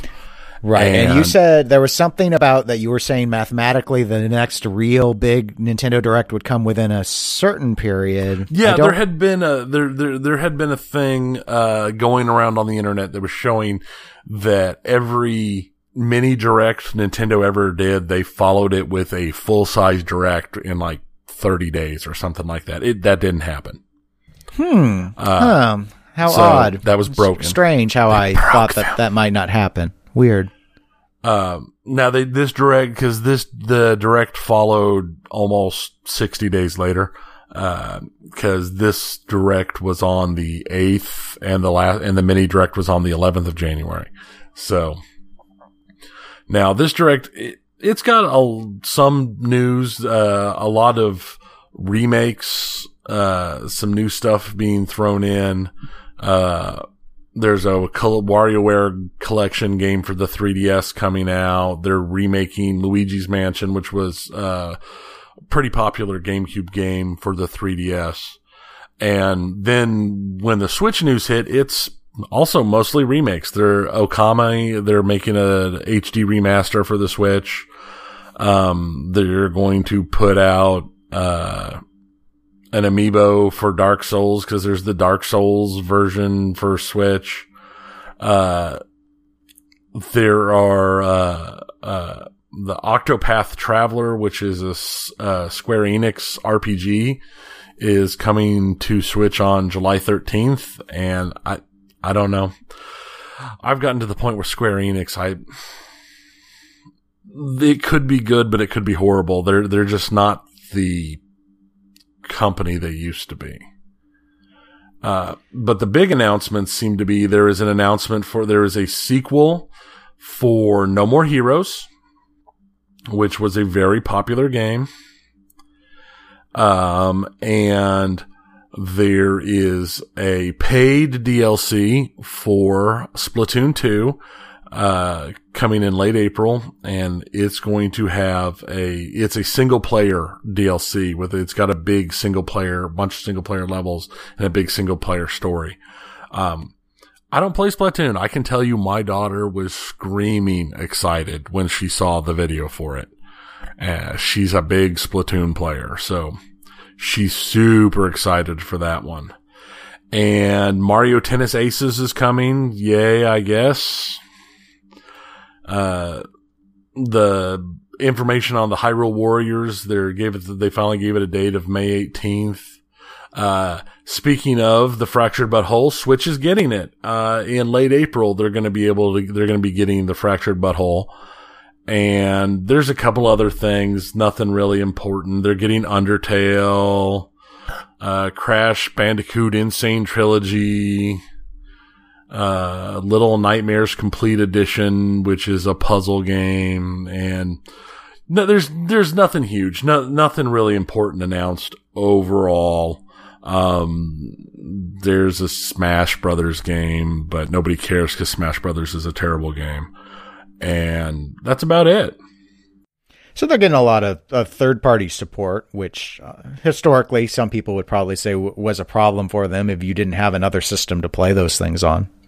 Yeah, it has historically been their problem. They've been doing pretty good about getting ports and remakes onto the Switch. I'm pretty happy with where things look to be going overall. I'd kind of hoped for a couple more major game announcements out of this Direct, or at least to get some more information on like Metroid, which was been previously announced, but we'll see. They'll probably hold for closer to E3 at this stage. That's a safe guess now that this Direct's done. Right. So we'll see. I know that Super Smash is actually the major announcement out of the Direct because people have been asking about a Smash on Switch since the day Switch was announced. So I guess that's the big announcement, but we'll just have to see how it works. Nintendo seems to be doing a real good job with the Switch. I mean, they're good enough. I bought one and they seem to be selling really well and their popularity is really high. So good for Nintendo. Okay. Well, I think that gets us through the video game segment. So, as noted at the start, we do have a tabletop segment that Tony gets to talk about because it's all about one game, Robotech RPG Tactics. So, it's been such a long time. You'll probably need to walk everyone through what this project was like and what its final fate has been. So, good luck with that. Yeah, yay. Well, for all of those people who've been wanting, 4 and 5 hour episode podcast, here we go. It won't be that bad. Robotech RPG Tactics is a Kickstarter that was launched in April of 2013. Now, this Kickstarter was for a minis-based tabletop combat game based upon the Robotech franchise, which, if you don't know what the Robotech franchise is, it is the Americanized version of the Macross Saga anime. And what it basically amounts to is, culture is important, airplanes that can turn into robots are really cool, and Linman May should die. But what Robotech is back now. Yay. Let me sing my song. But what the thing is when I was young, I loved this show. I still like the show. It's not a terrible show. But I loved the show when I was younger, and I'm a big fan of minis based, tabletop games. So when this announcement came out, it seemed like an obvious thing to me. The goal was $70,000. They were looking for $70,000. They raised $1.4 million, plus more with add-on purchases after the game was, after the Kickstarter was finished. Now this has turned. So it's very successful. It was successful. The Kickstarter was very successful. Yes. There was a lot of hope going in. It was the kind of thing that was looking for it. Now there were issues going into it that I didn't know about, basically because I had very little, I'd had very little to do with Palladium Books, who is the company that with the gaming copyright for Robotech in the United States. So I didn't really know, and apparently they've had some issues with other stuff in the past. Now their primary thing is Rifts, which is kind of a sci-fi version of Dungeons and Dragons, but really complicated. I've played it. It's not a terrible game. There are a lot of books. It's definitely one of those ones where they do not embrace the lock things down like D&D does, where you're having much freer hand for how you do things. And there's a lot of choices and this and that, but they've had some issues in the past with books coming out and announcements and stuff, but I didn't really know about any of that. But for the mini side, they were getting help from Ninja Division, who's had several successful Kickstarters, has put out, several models and their own little, mini tabletop games that have all been pretty successful. So I thought all in all, it was in good hands.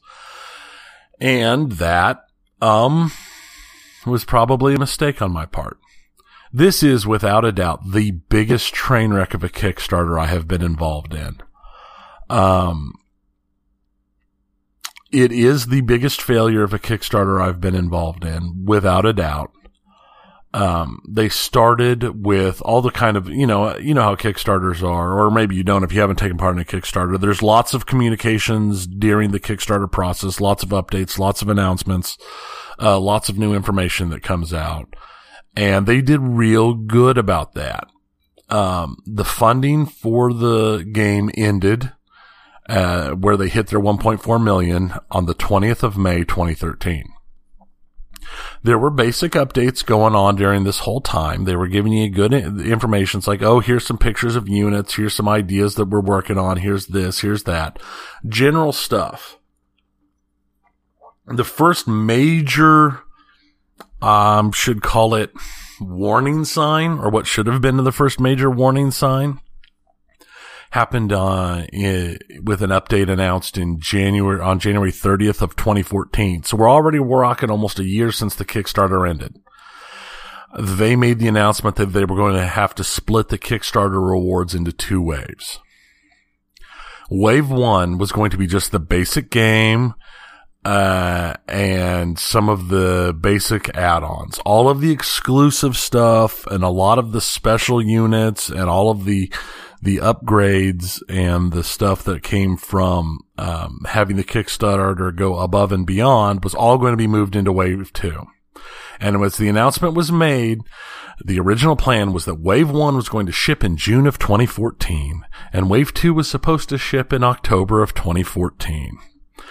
So it wasn't going to be too much time between the two. No, there was only going to be a few months between the two, and it was just supposed to be for ease of getting things done because they had all the basic stuff done and ready to start, supposedly, and they had a lot more work to do on the other stuff. So they thought by splitting it, people could get their games and they could get playing and they could build hype for the game, and Wave 2 would just follow it up. As people really got into the game, learned, and just started getting used to it, then the Wave 2 add-ons would show up, and it would boost the popularity that much more.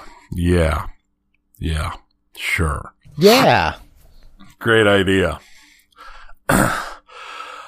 This split my order in half, because about, the $200 I was into this Kickstarter for, about 100 of it covered, the basic game and stuff I had on. Another between 60 and 100 was all stuff that was moved to Wave 2.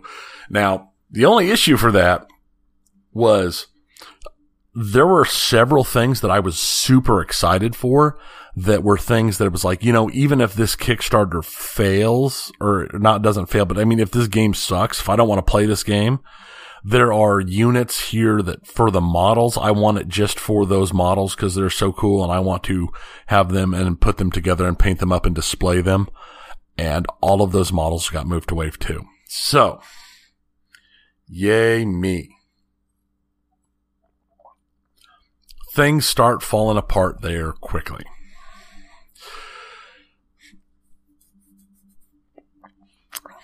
Now, there were issues showing up besides just the split because they'd been giving us information about the models and stuff, and people were starting to get upset because, frankly, the models were not in the standard, tabletop gaming type models where you putting together each individual model might have, 4 to 6, maybe 8 pieces.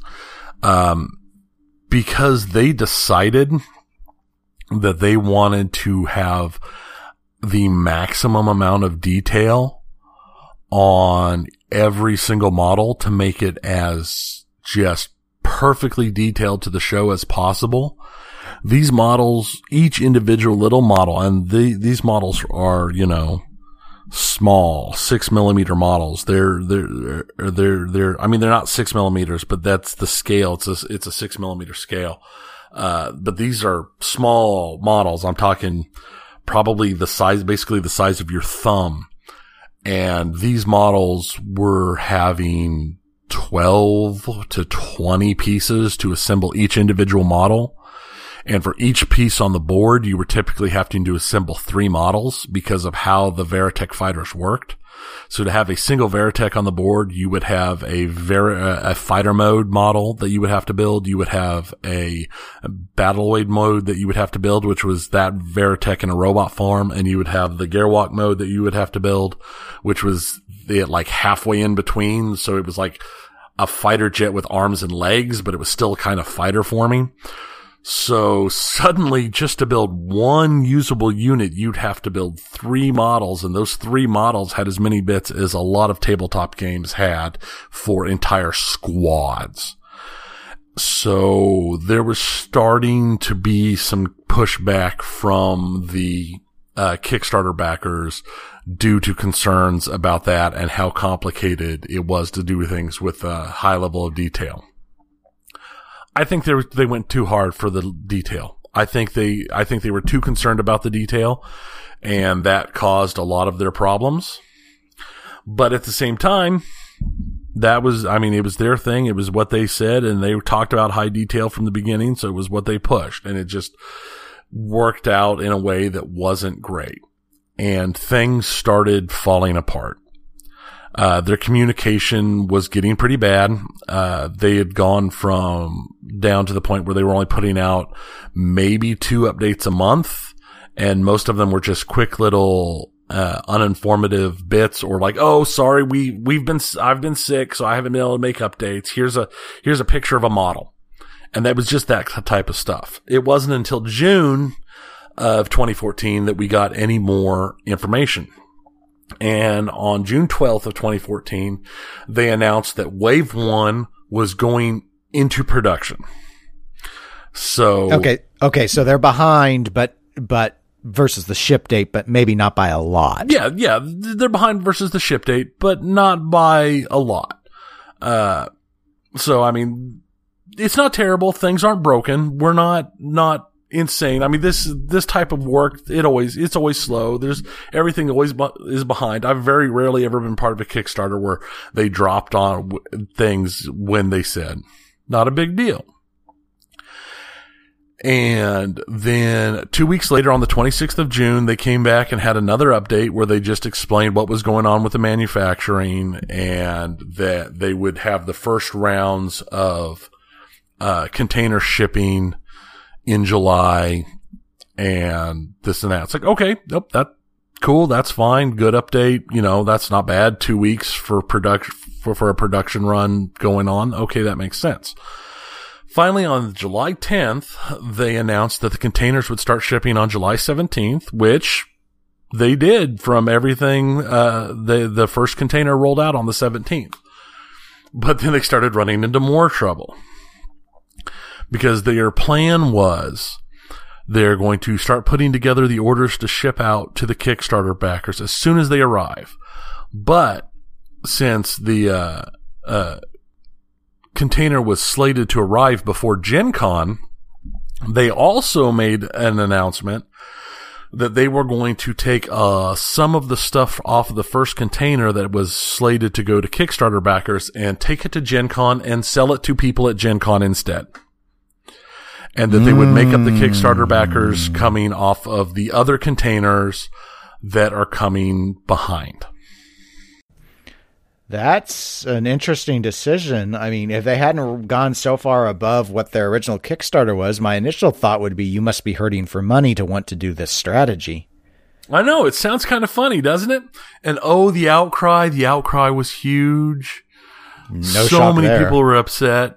I was upset. I was annoyed, but it's like, again, it was one of those things that things happen. I stayed out of all of the conversations, on the updates and the Kickstarter and the forums. I never got involved. I read everything and I stayed abreast of the situation, but I didn't actually take part in any of the conversations myself. Now, they decided, because of the outcry of this, that they would run a poll. And it was a very unscientific poll. And the poll was directly asking permission to sell stuff at Gen Con. And the way they ran the poll was they wanted people to make comments on the Kickstarter update page that said yes or no. And yes, you can sell one, with like 78% of the Kickstarter backers voting yes. Wow, that's a huge level of support. Well, what do you mean, well? You said over 70%. Say anything, if you didn't respond, if you didn't say yes or no, they didn't count that as an abstain. They counted that as a yes. What? That doesn't make any sense, though. Well, no, it doesn't. That makes no sense at all. So you couldn't abstain. I abstained. I mean, I honestly wasn't overly concerned. If they wanted to, fine, whatever. As long as I got my stuff, I would have been fine. But it just created a larger rift with the community, especially when it came out that, oh, well, we just count, if they didn't respond, that's a yes, because they obviously don't care. Well, they do publish that Rift stuff, so maybe that makes sense. Exactly. And then all of this drama that was created and all this pain ended up being just completely null and void anyway, because customs locked the first container down for like a month. The first container was in the U.S. Before August. It didn't get released from customs until the 23rd of August. So that container was on lockdown for a month. So they didn't get to take anything to Gen Con anyway. They just got to make a lot of anger with them and their Kickstarter backers. So they gave us a new update, telling us all the joys when it finally came out. I mean, they'd given us updates letting us know that it was locked in customs. And then on the 23rd, it was released from customs. And they were going to start shipping as soon as everything arrived in their office. And they also gave us an update on Wave 2. Everything is in motion. Wave 2 is coming. That's a direct quote. And that's basically what the mantra for Wave 2 was that Wave 2 is coming. We're working on it. It's coming. We promise. Cross our heart. Swear to God. Coming. Okay. So what about Wave 1 then? It's out of customs now, at least. They're saying good things about Wave 2. Right. Wave 1 is out of customs.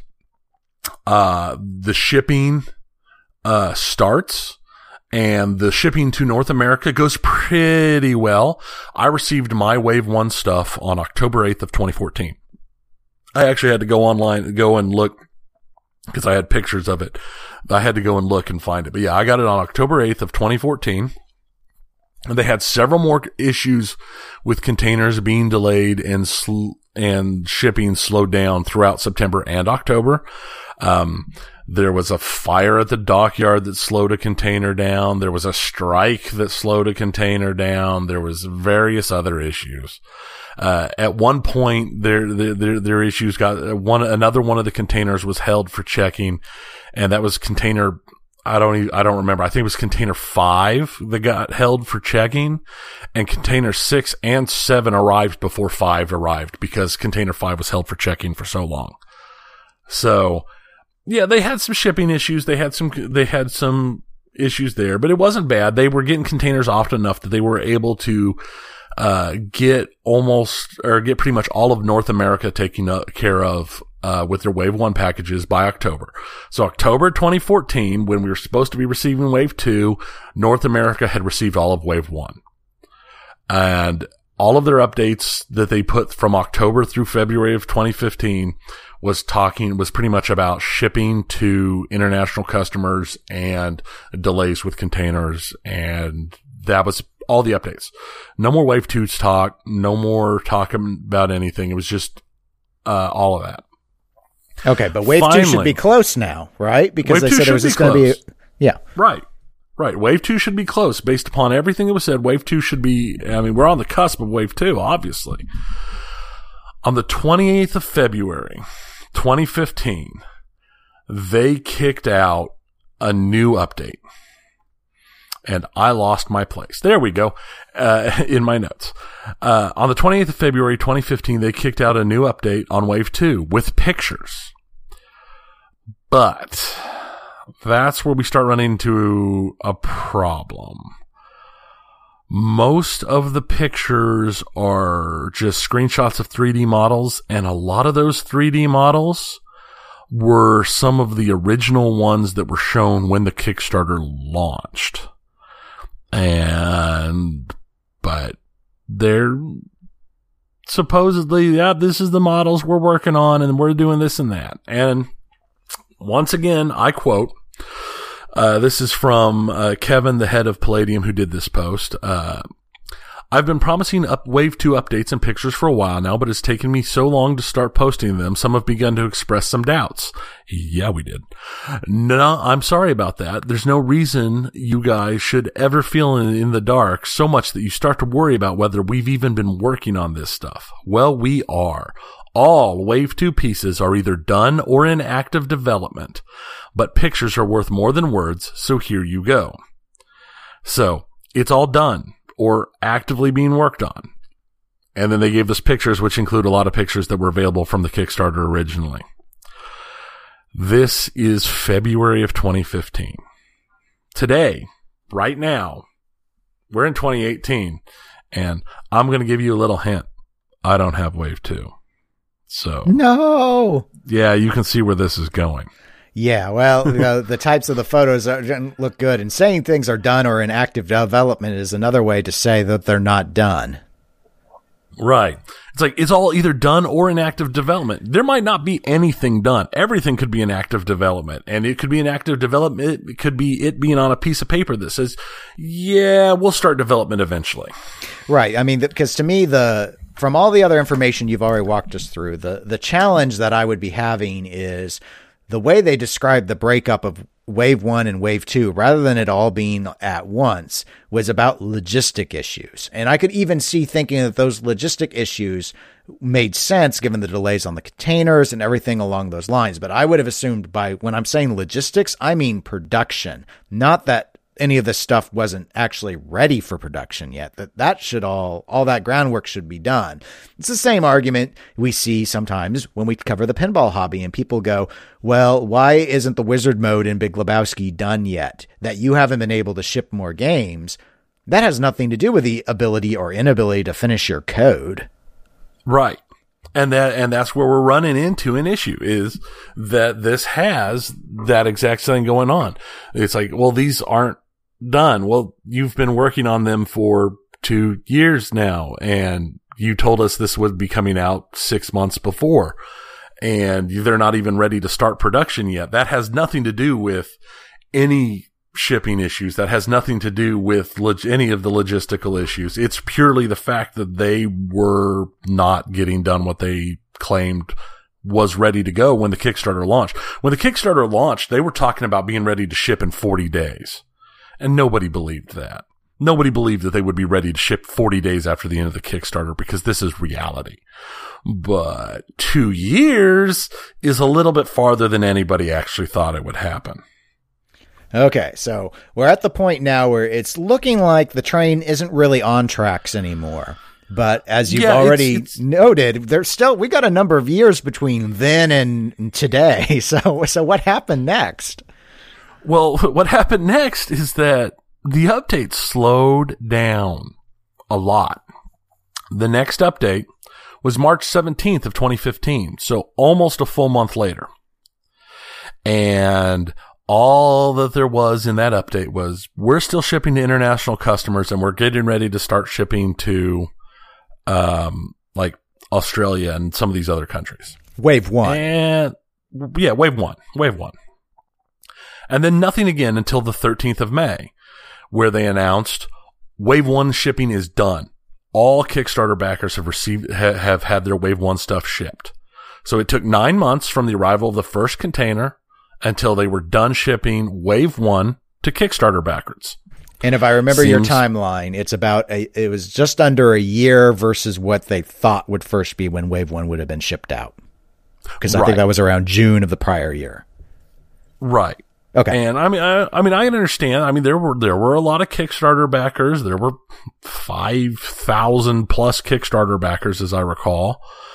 And it takes time to ship stuff. I mean, I think 9 months might be a little long to take to ship all of that. But I mean, they were waiting for containers to come in and this and that. So, okay, we'll let it go. Yeah. The Wave 1 stuff isn't the issue. Then in late May, there were a couple more. They put out a couple of updates. One saying that we have a major update coming that is going to update everybody on Wave 2 and what's going on. And then they put out another update that says, well, this update, that major update is going to take a little longer than we expected, but it's coming. We promise it's coming. So finally, on June 7th of 2015, the major update came, and the major update opened with them saying that basically they were lost in the woods and everything was a lot harder than they expected. And then they launched into a biography of the company, basically, and the project. I mean, this entire update looked to be it was a 2-post update. And it seemed to be this huge update that was all about what was coming and what was going on. And in truth, it was them talking about the plans that led them up to the Kickstarter. And they basically laid out the biography and the history of the Kickstarter. It was a 2 update of nothing. They explained who they were as a company, talked about details leading up to their plans for the game. They talked about how hard it was and how they were left dazed. And then they started shifting blame to Ninja Division and the manufacturing brokers and the manufacturers for shipping issues and delays and problems that were had. Everything was very much it wasn't our fault. None of this was our fault. And then they talked some more about the project and the Kickstarter and what was going on during the Kickstarter. None of this has anything to do with what we're waiting on or what we're looking for updates on. It is literally all biography fluff stuff. But they make sure to go out of their way to let us know that the game is not abandoned. They're still committed to the game. And once Wave 2 is done, everything will be great. And they're working on it. And then came what was the next stage of upset. I mean, at this point, looking at it from 2018, what happened was, in my mind, an actual attempt to divert the anger of the Kickstarter backers. This was all a deception and a mask. Because they started talking about changing the scale of the miniatures. So after Wave 1 was out, spending all the time and money designing and getting Wave 1 created, they started talking about changing the miniature size. That maybe it would be better if they went with a larger style miniature, move it up to a 15 millimeter from a 16 millimeter size. And that's what they were talking about. And it, of course, set off all the backers because everybody just got done receiving their models that are in 6 millimeter scale. And they're talking about maybe doing Wave 2 in 15 millimeter. They're talking about maybe relaunching Wave 1 all new, remade with 15 millimeter scale instead of 6 millimeter scale. At the time, I thought it was insane. Now, like I said, I think it was a deception to get people to be talking about something other than the fact that there was literally nothing in this update. They finished up this update by saying that they were hoping to have Wave 2 out by the end of 2015, but no promises. And that they're talking about some other things that are going to be coming in Robotech and some other additions that are going to be happening. But this isn't stopping us from building Wave 2. Wave 2 is coming. We promise. We swear, cross our hearts. And then they started talking about convention exclusives that you could get from at the conventions, or that Kickstarter backers could get while you wait for Wave 2, which is coming. We promise, we swear it's coming. Cross our hearts. So you see where this is going? Down would be the direction that I'm thinking. I mean, the issue with the rescale, and so, all right, it makes a little more sense because in the sense that at first I was like, well, but that's not going to go with anything they'd already shipped out. So I see why they'd say, well, we'd also redo Wave 1, but unless there was some sort of incredible cost savings, there's no logic to changing. You should have decided that before you went into production in the first place, obviously, but sort of spinning off of that a little bit more. That also, though it was, I think, later confirmed by the Wave 2 plan by the year end, was we're not even close to being ready to send Wave 2 units into production, and we're still willing to talk about scale.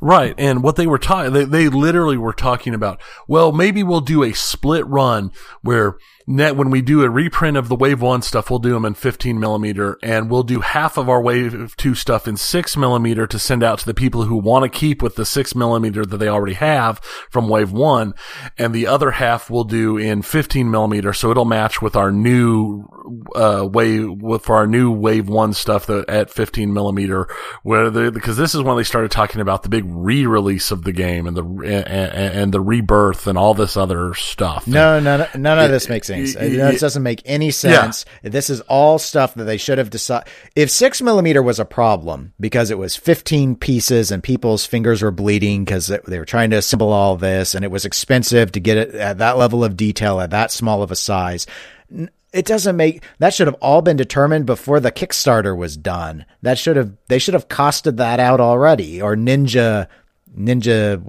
the group. Ninja Division. Thank you. Ninja Division should have told them this is the size. I mean, Ninja Division has experience in all of this, and I'm not inclined to throw Ninja Division under the bus. My takeaway was always that they were approached and said, we want to do this with this size and da-da-da-da-da, but and it's either yes or a no, and you should have had all the pricing and everything and the feasibility done. So I don't understand why this is being discussed after you've already done half of your waves. Yeah, and this is why I think at this point it was all a deception. It was a decoy. It was a mask. It was to get people to talking about something else, to get the people that were already upset, and there was no way you can stop them from being upset, but it gets them upset onto a new thing. And I honestly think that's what this was, because for the next several months, all of the talk and all of the updates they put out, everything is discussing scale change. So it worked. It worked. The next big update was on August 26th of 2015. And it's all about, nasty, how he put it. He put it as nasty chatter from people saying the funds from the Kickstarter had been misappropriated and misused. The money is gone, etc.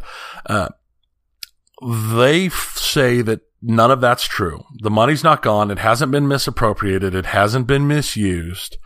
They are working on Wave 2, and that these people need to, just believe in them, and it's coming, and they need to stop because they're putting out so much news and they're saying so many bad things that it's hurting the brand. And Wave 1, that's not part of the Wave 1 that they're just selling, retail isn't selling as well because when you go online and look stuff, there's all this nasty news and nasty stuff about the game and about Wave 2 and about Palladium. So it's making things worse. It's not helping. Yeah, there was some serious talk and anger and frustrations in the comments. There are lots of things that from this point, I look back and there are warning signs everywhere. And a lot of those people, who were being the most vocal had obviously seen those warning signs, back then and picked them up correctly, because once again, I'll let you in on a secret. The money was gone. Completely and utterly gone. There was nothing left. But that's not what they said then in 2015. We didn't find out about the money being gone until 2 weeks ago in 2018. So obviously there were some lies that continued to roll for the next 3 years. But to help appease people, they included pictures of the models that had been sent for engineering and tooling. So obviously Wave 2 is getting close. Granted, most of them were the same pictures we've been seeing again and again and again since the Kickstarter launched. A few updates, a few this and that. Nothing. They were pictures that we hadn't seen some of this pictures before, but for the most part, it was just, here, look, see, we're really doing it. Wave 2's coming, promise. And then nothing. There were a couple minor updates that were nothing important. And, they were just, again, talking about some of the various things until the 11th of December of 2015. So there were a couple minor updates, maybe one a month, if that, until December 11th. And then they got an update saying, we've not forgotten about you. We haven't put out an update since October and nothing of import since August, but Wave 2's coming. It's not now. It's definitely not by the end of the year because it's the end of the year. But we're going to give you more insight next week. We're going to put out a big post with pulling back the screen so you can see what's going on in the stuff. next week. But there is stuff going on in the background, but because of NDAs and legal reasons, we can't talk about a lot of it. So it's coming. Wave 2's coming. It's slower than we thought, but it's coming. We'll tell you more next week. Okay? Sure. We'll see what happens. Then the longest week to ever happen happens because the next update doesn't come out until the 29th of January 2016. So, that was a really, really long week. Now, this update had some major news. That major news was that they had renewed their Robotech gaming license from Harmony Gold, and so they still had the Robotech license. Well, that's good because you can't put out a game without the license, obviously. They also let us know that they're moving forward with the game and that Wave 2 will be coming as soon as they can. We're not forgotten about Wave 2. It is coming. We're working on it. And then radio silence until March 3rd. So now we've looked at, we were told on the 11th that there would be a major update with lots of information coming in a week.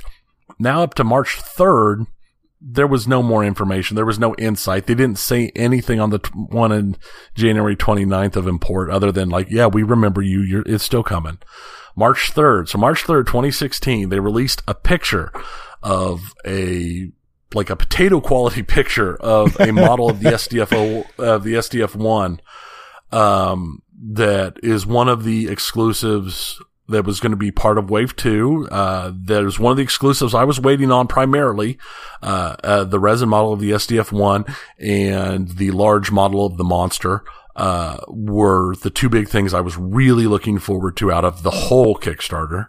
But so they released, it was a potato quality picture, and they're like, here it is. Oh, and don't listen to the people who are saying the Wave 2 is never coming. It'll be here as soon as it can. Don't listen to those people. They're wrong. We're working on it. It's coming. We promise. Then in March, there's one more update in March and one in April, both showing prototypes of the models.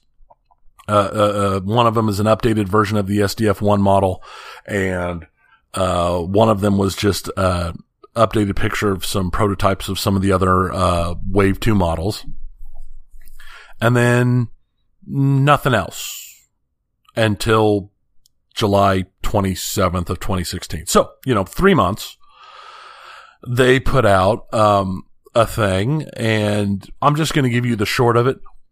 Wave 2's coming. Seriously, we promise. Cross our hearts. It's coming. Promise. That's basically what it amounted to. And then nothing else until September 29th of 2016, when they put up an information thing where it's like, hey, we have some stat cards for some of the Wave 2 units. We put them up so you can download them, so you can use these stat cards with stand-ins for your Wave 2 units, so you can see what it's going to be like once your Wave 2 units arrive, because, Wave 2's coming, we promise. And also, we're in talks with manufacturers for Wave 2, and we can't get any deeper into it because, NDAs and this and that, and we're trying to find the manufacturers who can do it for the best price. Okay. That's cool. And that was that was the September 9th update. Nothing else until the 3rd of February 2017. So, half a year. Definitely working on it. Yeah. But big update. Big-ish update. They popped out and said, "Hey, we're sorry. We know how it looks. Wave 2's coming. It'll be out at the end of this year. We've been working on something exciting that is going to change everything and get you Wave 2 by the end of the year." That's what it amounted to. It was definitely more verbose than that, but it amounted to the end of 2017. And then things got messed up. I mean, it got really weird, and I missed most of it because it took place on forums that I was not following. But a gentleman who helped design the game and who did some work on occasion with Palladium, posted to one of the forums.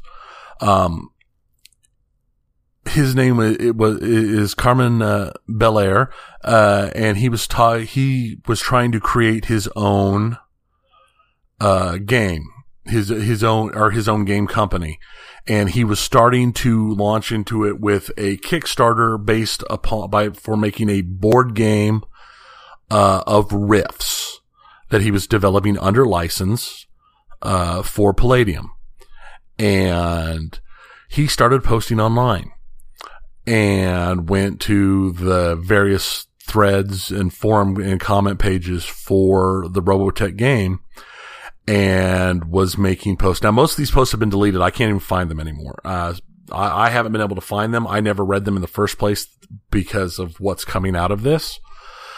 But from the screenshots and the comments I've seen on it, basically what it amounted to is, hey, I'm launching a Kickstarter project. It is to put out a Rifts board game. And if my project is a big enough success, I'll be able to quit my main job and do this full time. And that will also give me time and ability to help Palladium get Robotech back on track. And I can do more work for Robotech, and we can help get Wave 2 done, and we can help get the game going again. Uh-oh. The reaction was bad. Yeah. It was really bad. A lot of people felt like this whole thing was basically him holding Wave 2 hostage to his Kickstarter going well. And it's the internet. So things got very, very heated and very, very nasty. And then things got bad.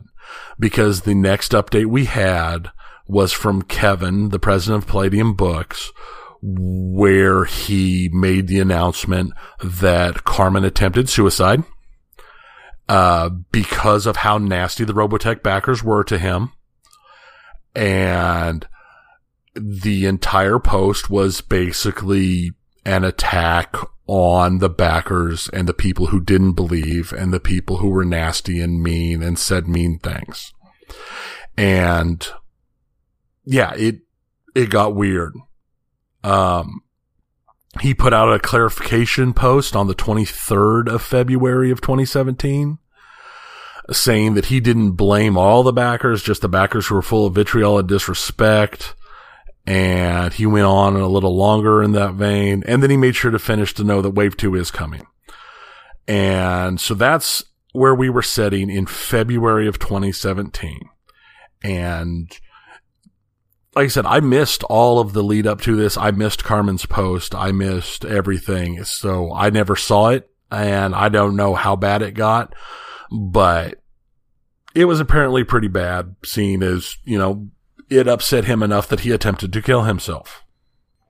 Yeah. So now we're sitting 4 years into this Kickstarter thing, 4 years in, and there's nothing but hate and vitriol on both sides. There are some people who make comments who are very much, in most of the updates, not talking about these two specific updates that talk about the suicide attempt, that there's some people like, okay, well, we believe in them, we have to hold faith and this and that, but they're pretty much drowned out. And Kevin's very much attacked the backers in these two updates. And in the comments of those updates, the attacker or the backers attacked back. At least some of them attacked back, and it's like, I stand by what I've said, and this isn't our fault. I'm very sorry this happened, but that has nothing to do with us, and it has nothing to do with this game. So things that were already at a head and nasty just got nastier.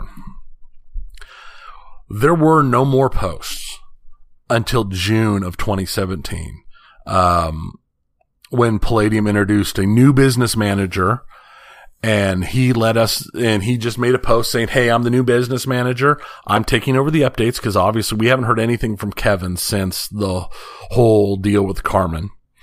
And that there's going to be a lot more updates coming, and there's a lot of good stuff going on with Wave 2, and it's coming. It's really, really coming.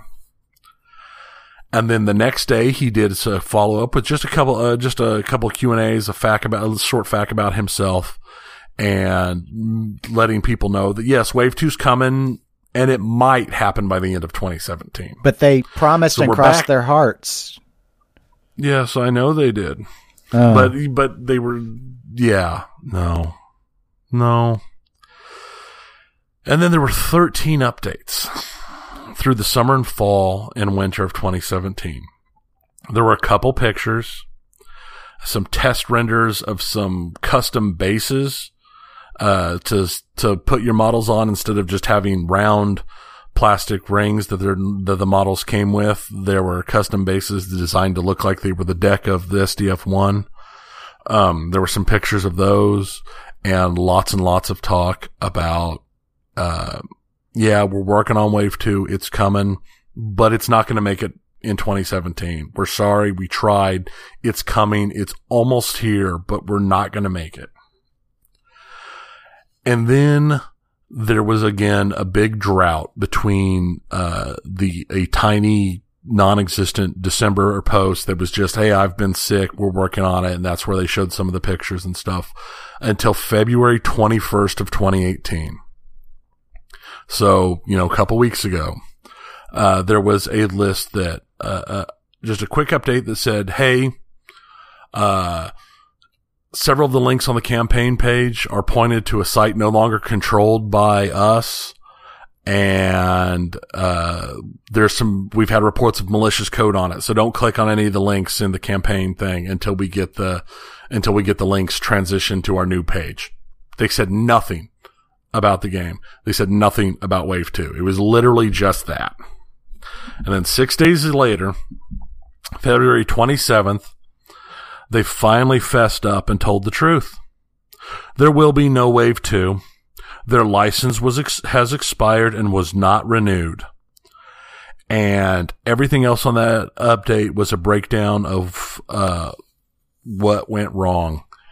And they admitted in February of 2018 that the money was all gone with the production of Wave 1. And they were talking just in 2017 that there was still money there. Right. And you mentioned repeatedly that they constantly said, don't believe the people that say that there isn't any money left, that we've misused the money or run out of money, that's all not true. But it turns out the not true was not true. That's right. It was true. It was all true. They never told anyone they didn't have the money to produce Wave 2. It was all gone.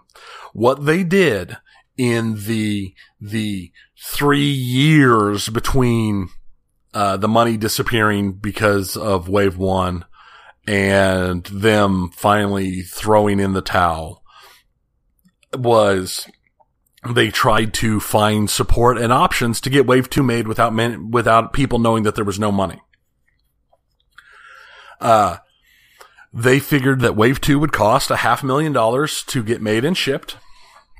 They tried to push their Wave 1 products real hard, so hopefully they'd get enough money from Wave 1 sales to get Wave 2 made.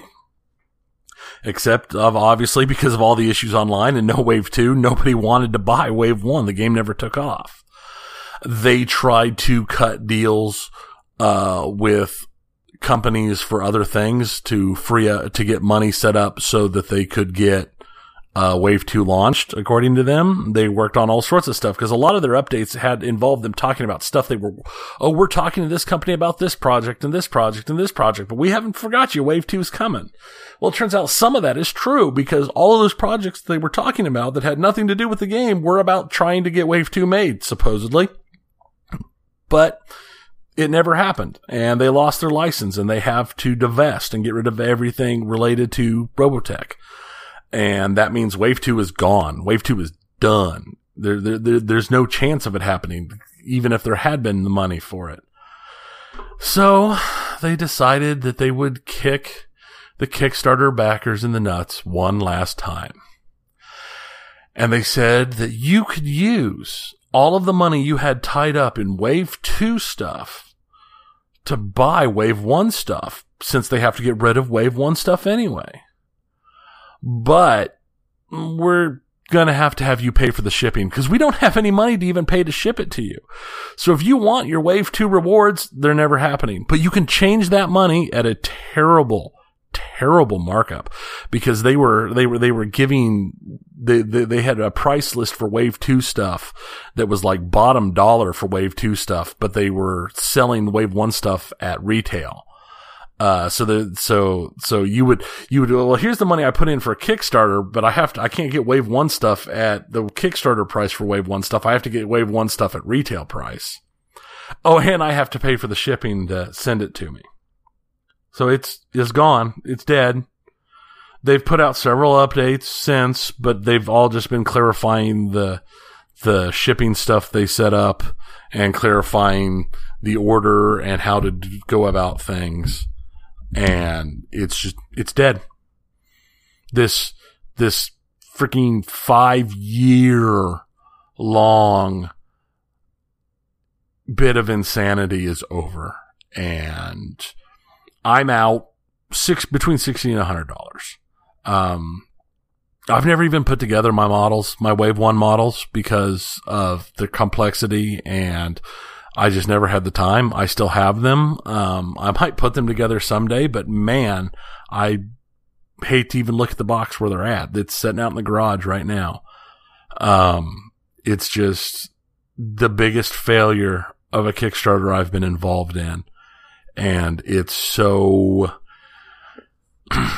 crazy to me that they knew in 2015, they might have known in 2014, honestly, that there was no money and Wave 2 was not happening. And it took until they lost, I mean, they even re-upped their license at one point after they knew that Wave 2 wasn't coming. And they still, when their license expired in 18, they're like, sorry, it's not happening. We lied. We've been lying for years. I mean, I can tell you for a fact, I'm not going to have anything to do with Palladium books ever again. I'm nothing.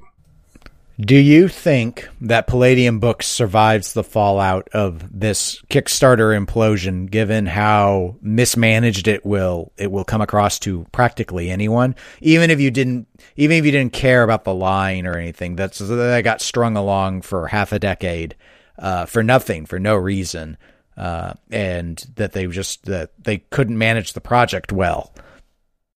I don't know. They're still have been posting their weekly updates because they put weekly updates for just Palladium in general, not just Robotech. And they supposedly, I don't know. I don't think they're ever going to get a successful Kickstarter again. The question is can they maintain, is there enough people playing Rifts? Is there enough Rift stuff being put together and Rift stuff shipping to keep the company in existence? It's entirely possible. I think Rifts players, since it's just books and most of them are just released in like PDF form, I think it's entirely possible that they will stay active as a company with just at least a limited just enough to keep Rifts going. I don't know if it's all going to depend upon if a class action lawsuit comes together. Now, I have to tell you, they are having an open house. Palladium Books is having an open house where everybody gets to come to their offices, and they're going to have games, and they're going to have all sorts of stuff and stuff for sale and talks and this and that. And I have so considered it. If it wasn't as far as it is, because it's going to run from the 20th to the 22nd, but Palladium is in Wisconsin.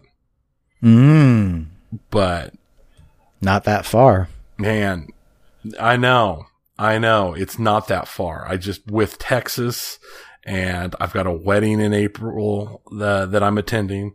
I don't have any more time that I can take time off, but I've considered just going to see, because there's going to be people there. Oh yeah, have to be. That are going to be there with anger and vitriol, but their open house is $55. Wow. I guess my house is open for $55 as well. If people, I don't have any riffs or any Robotech.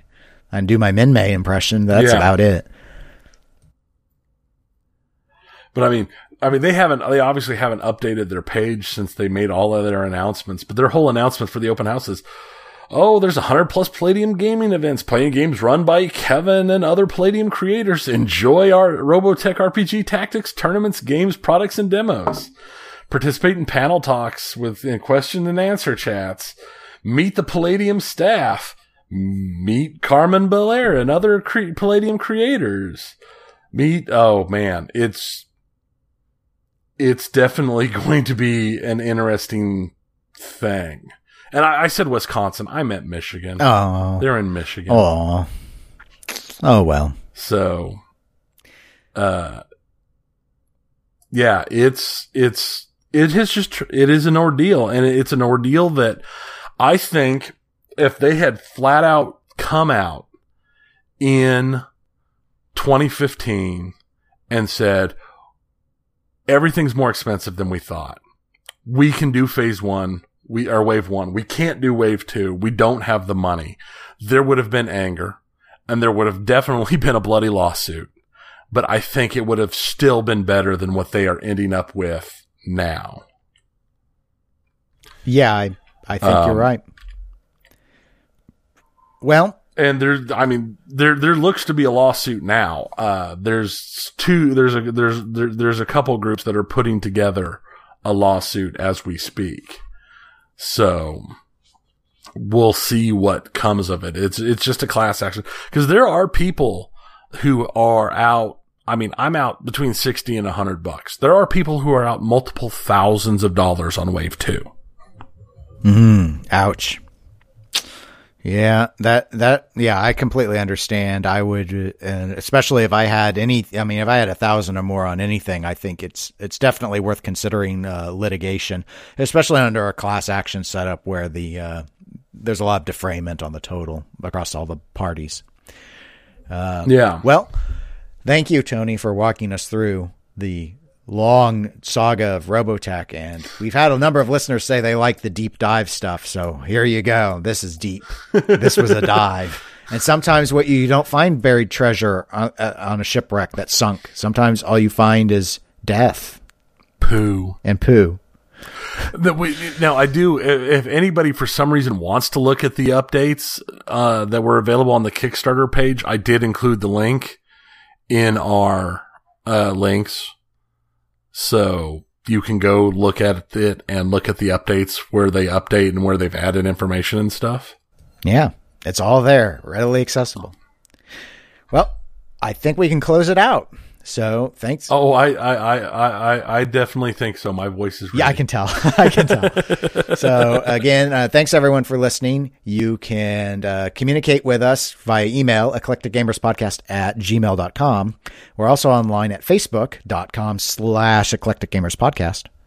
We're on Twitter and Instagram as eclectic_gamers. And obviously, since we're getting ready to head to Texas, there will be a lot of Instagrams posting of the trip like I did last year. And we'll have our next episode a week after Texas, and it will be about our experiences at the Texas Pinball Festival, obviously, primarily, because have had at the words don't make sense as I say them, Texas Pinball Festival. You just rearrange those words and it will make sense. Until then, we'll talk to y'all in 2 weeks. See ya.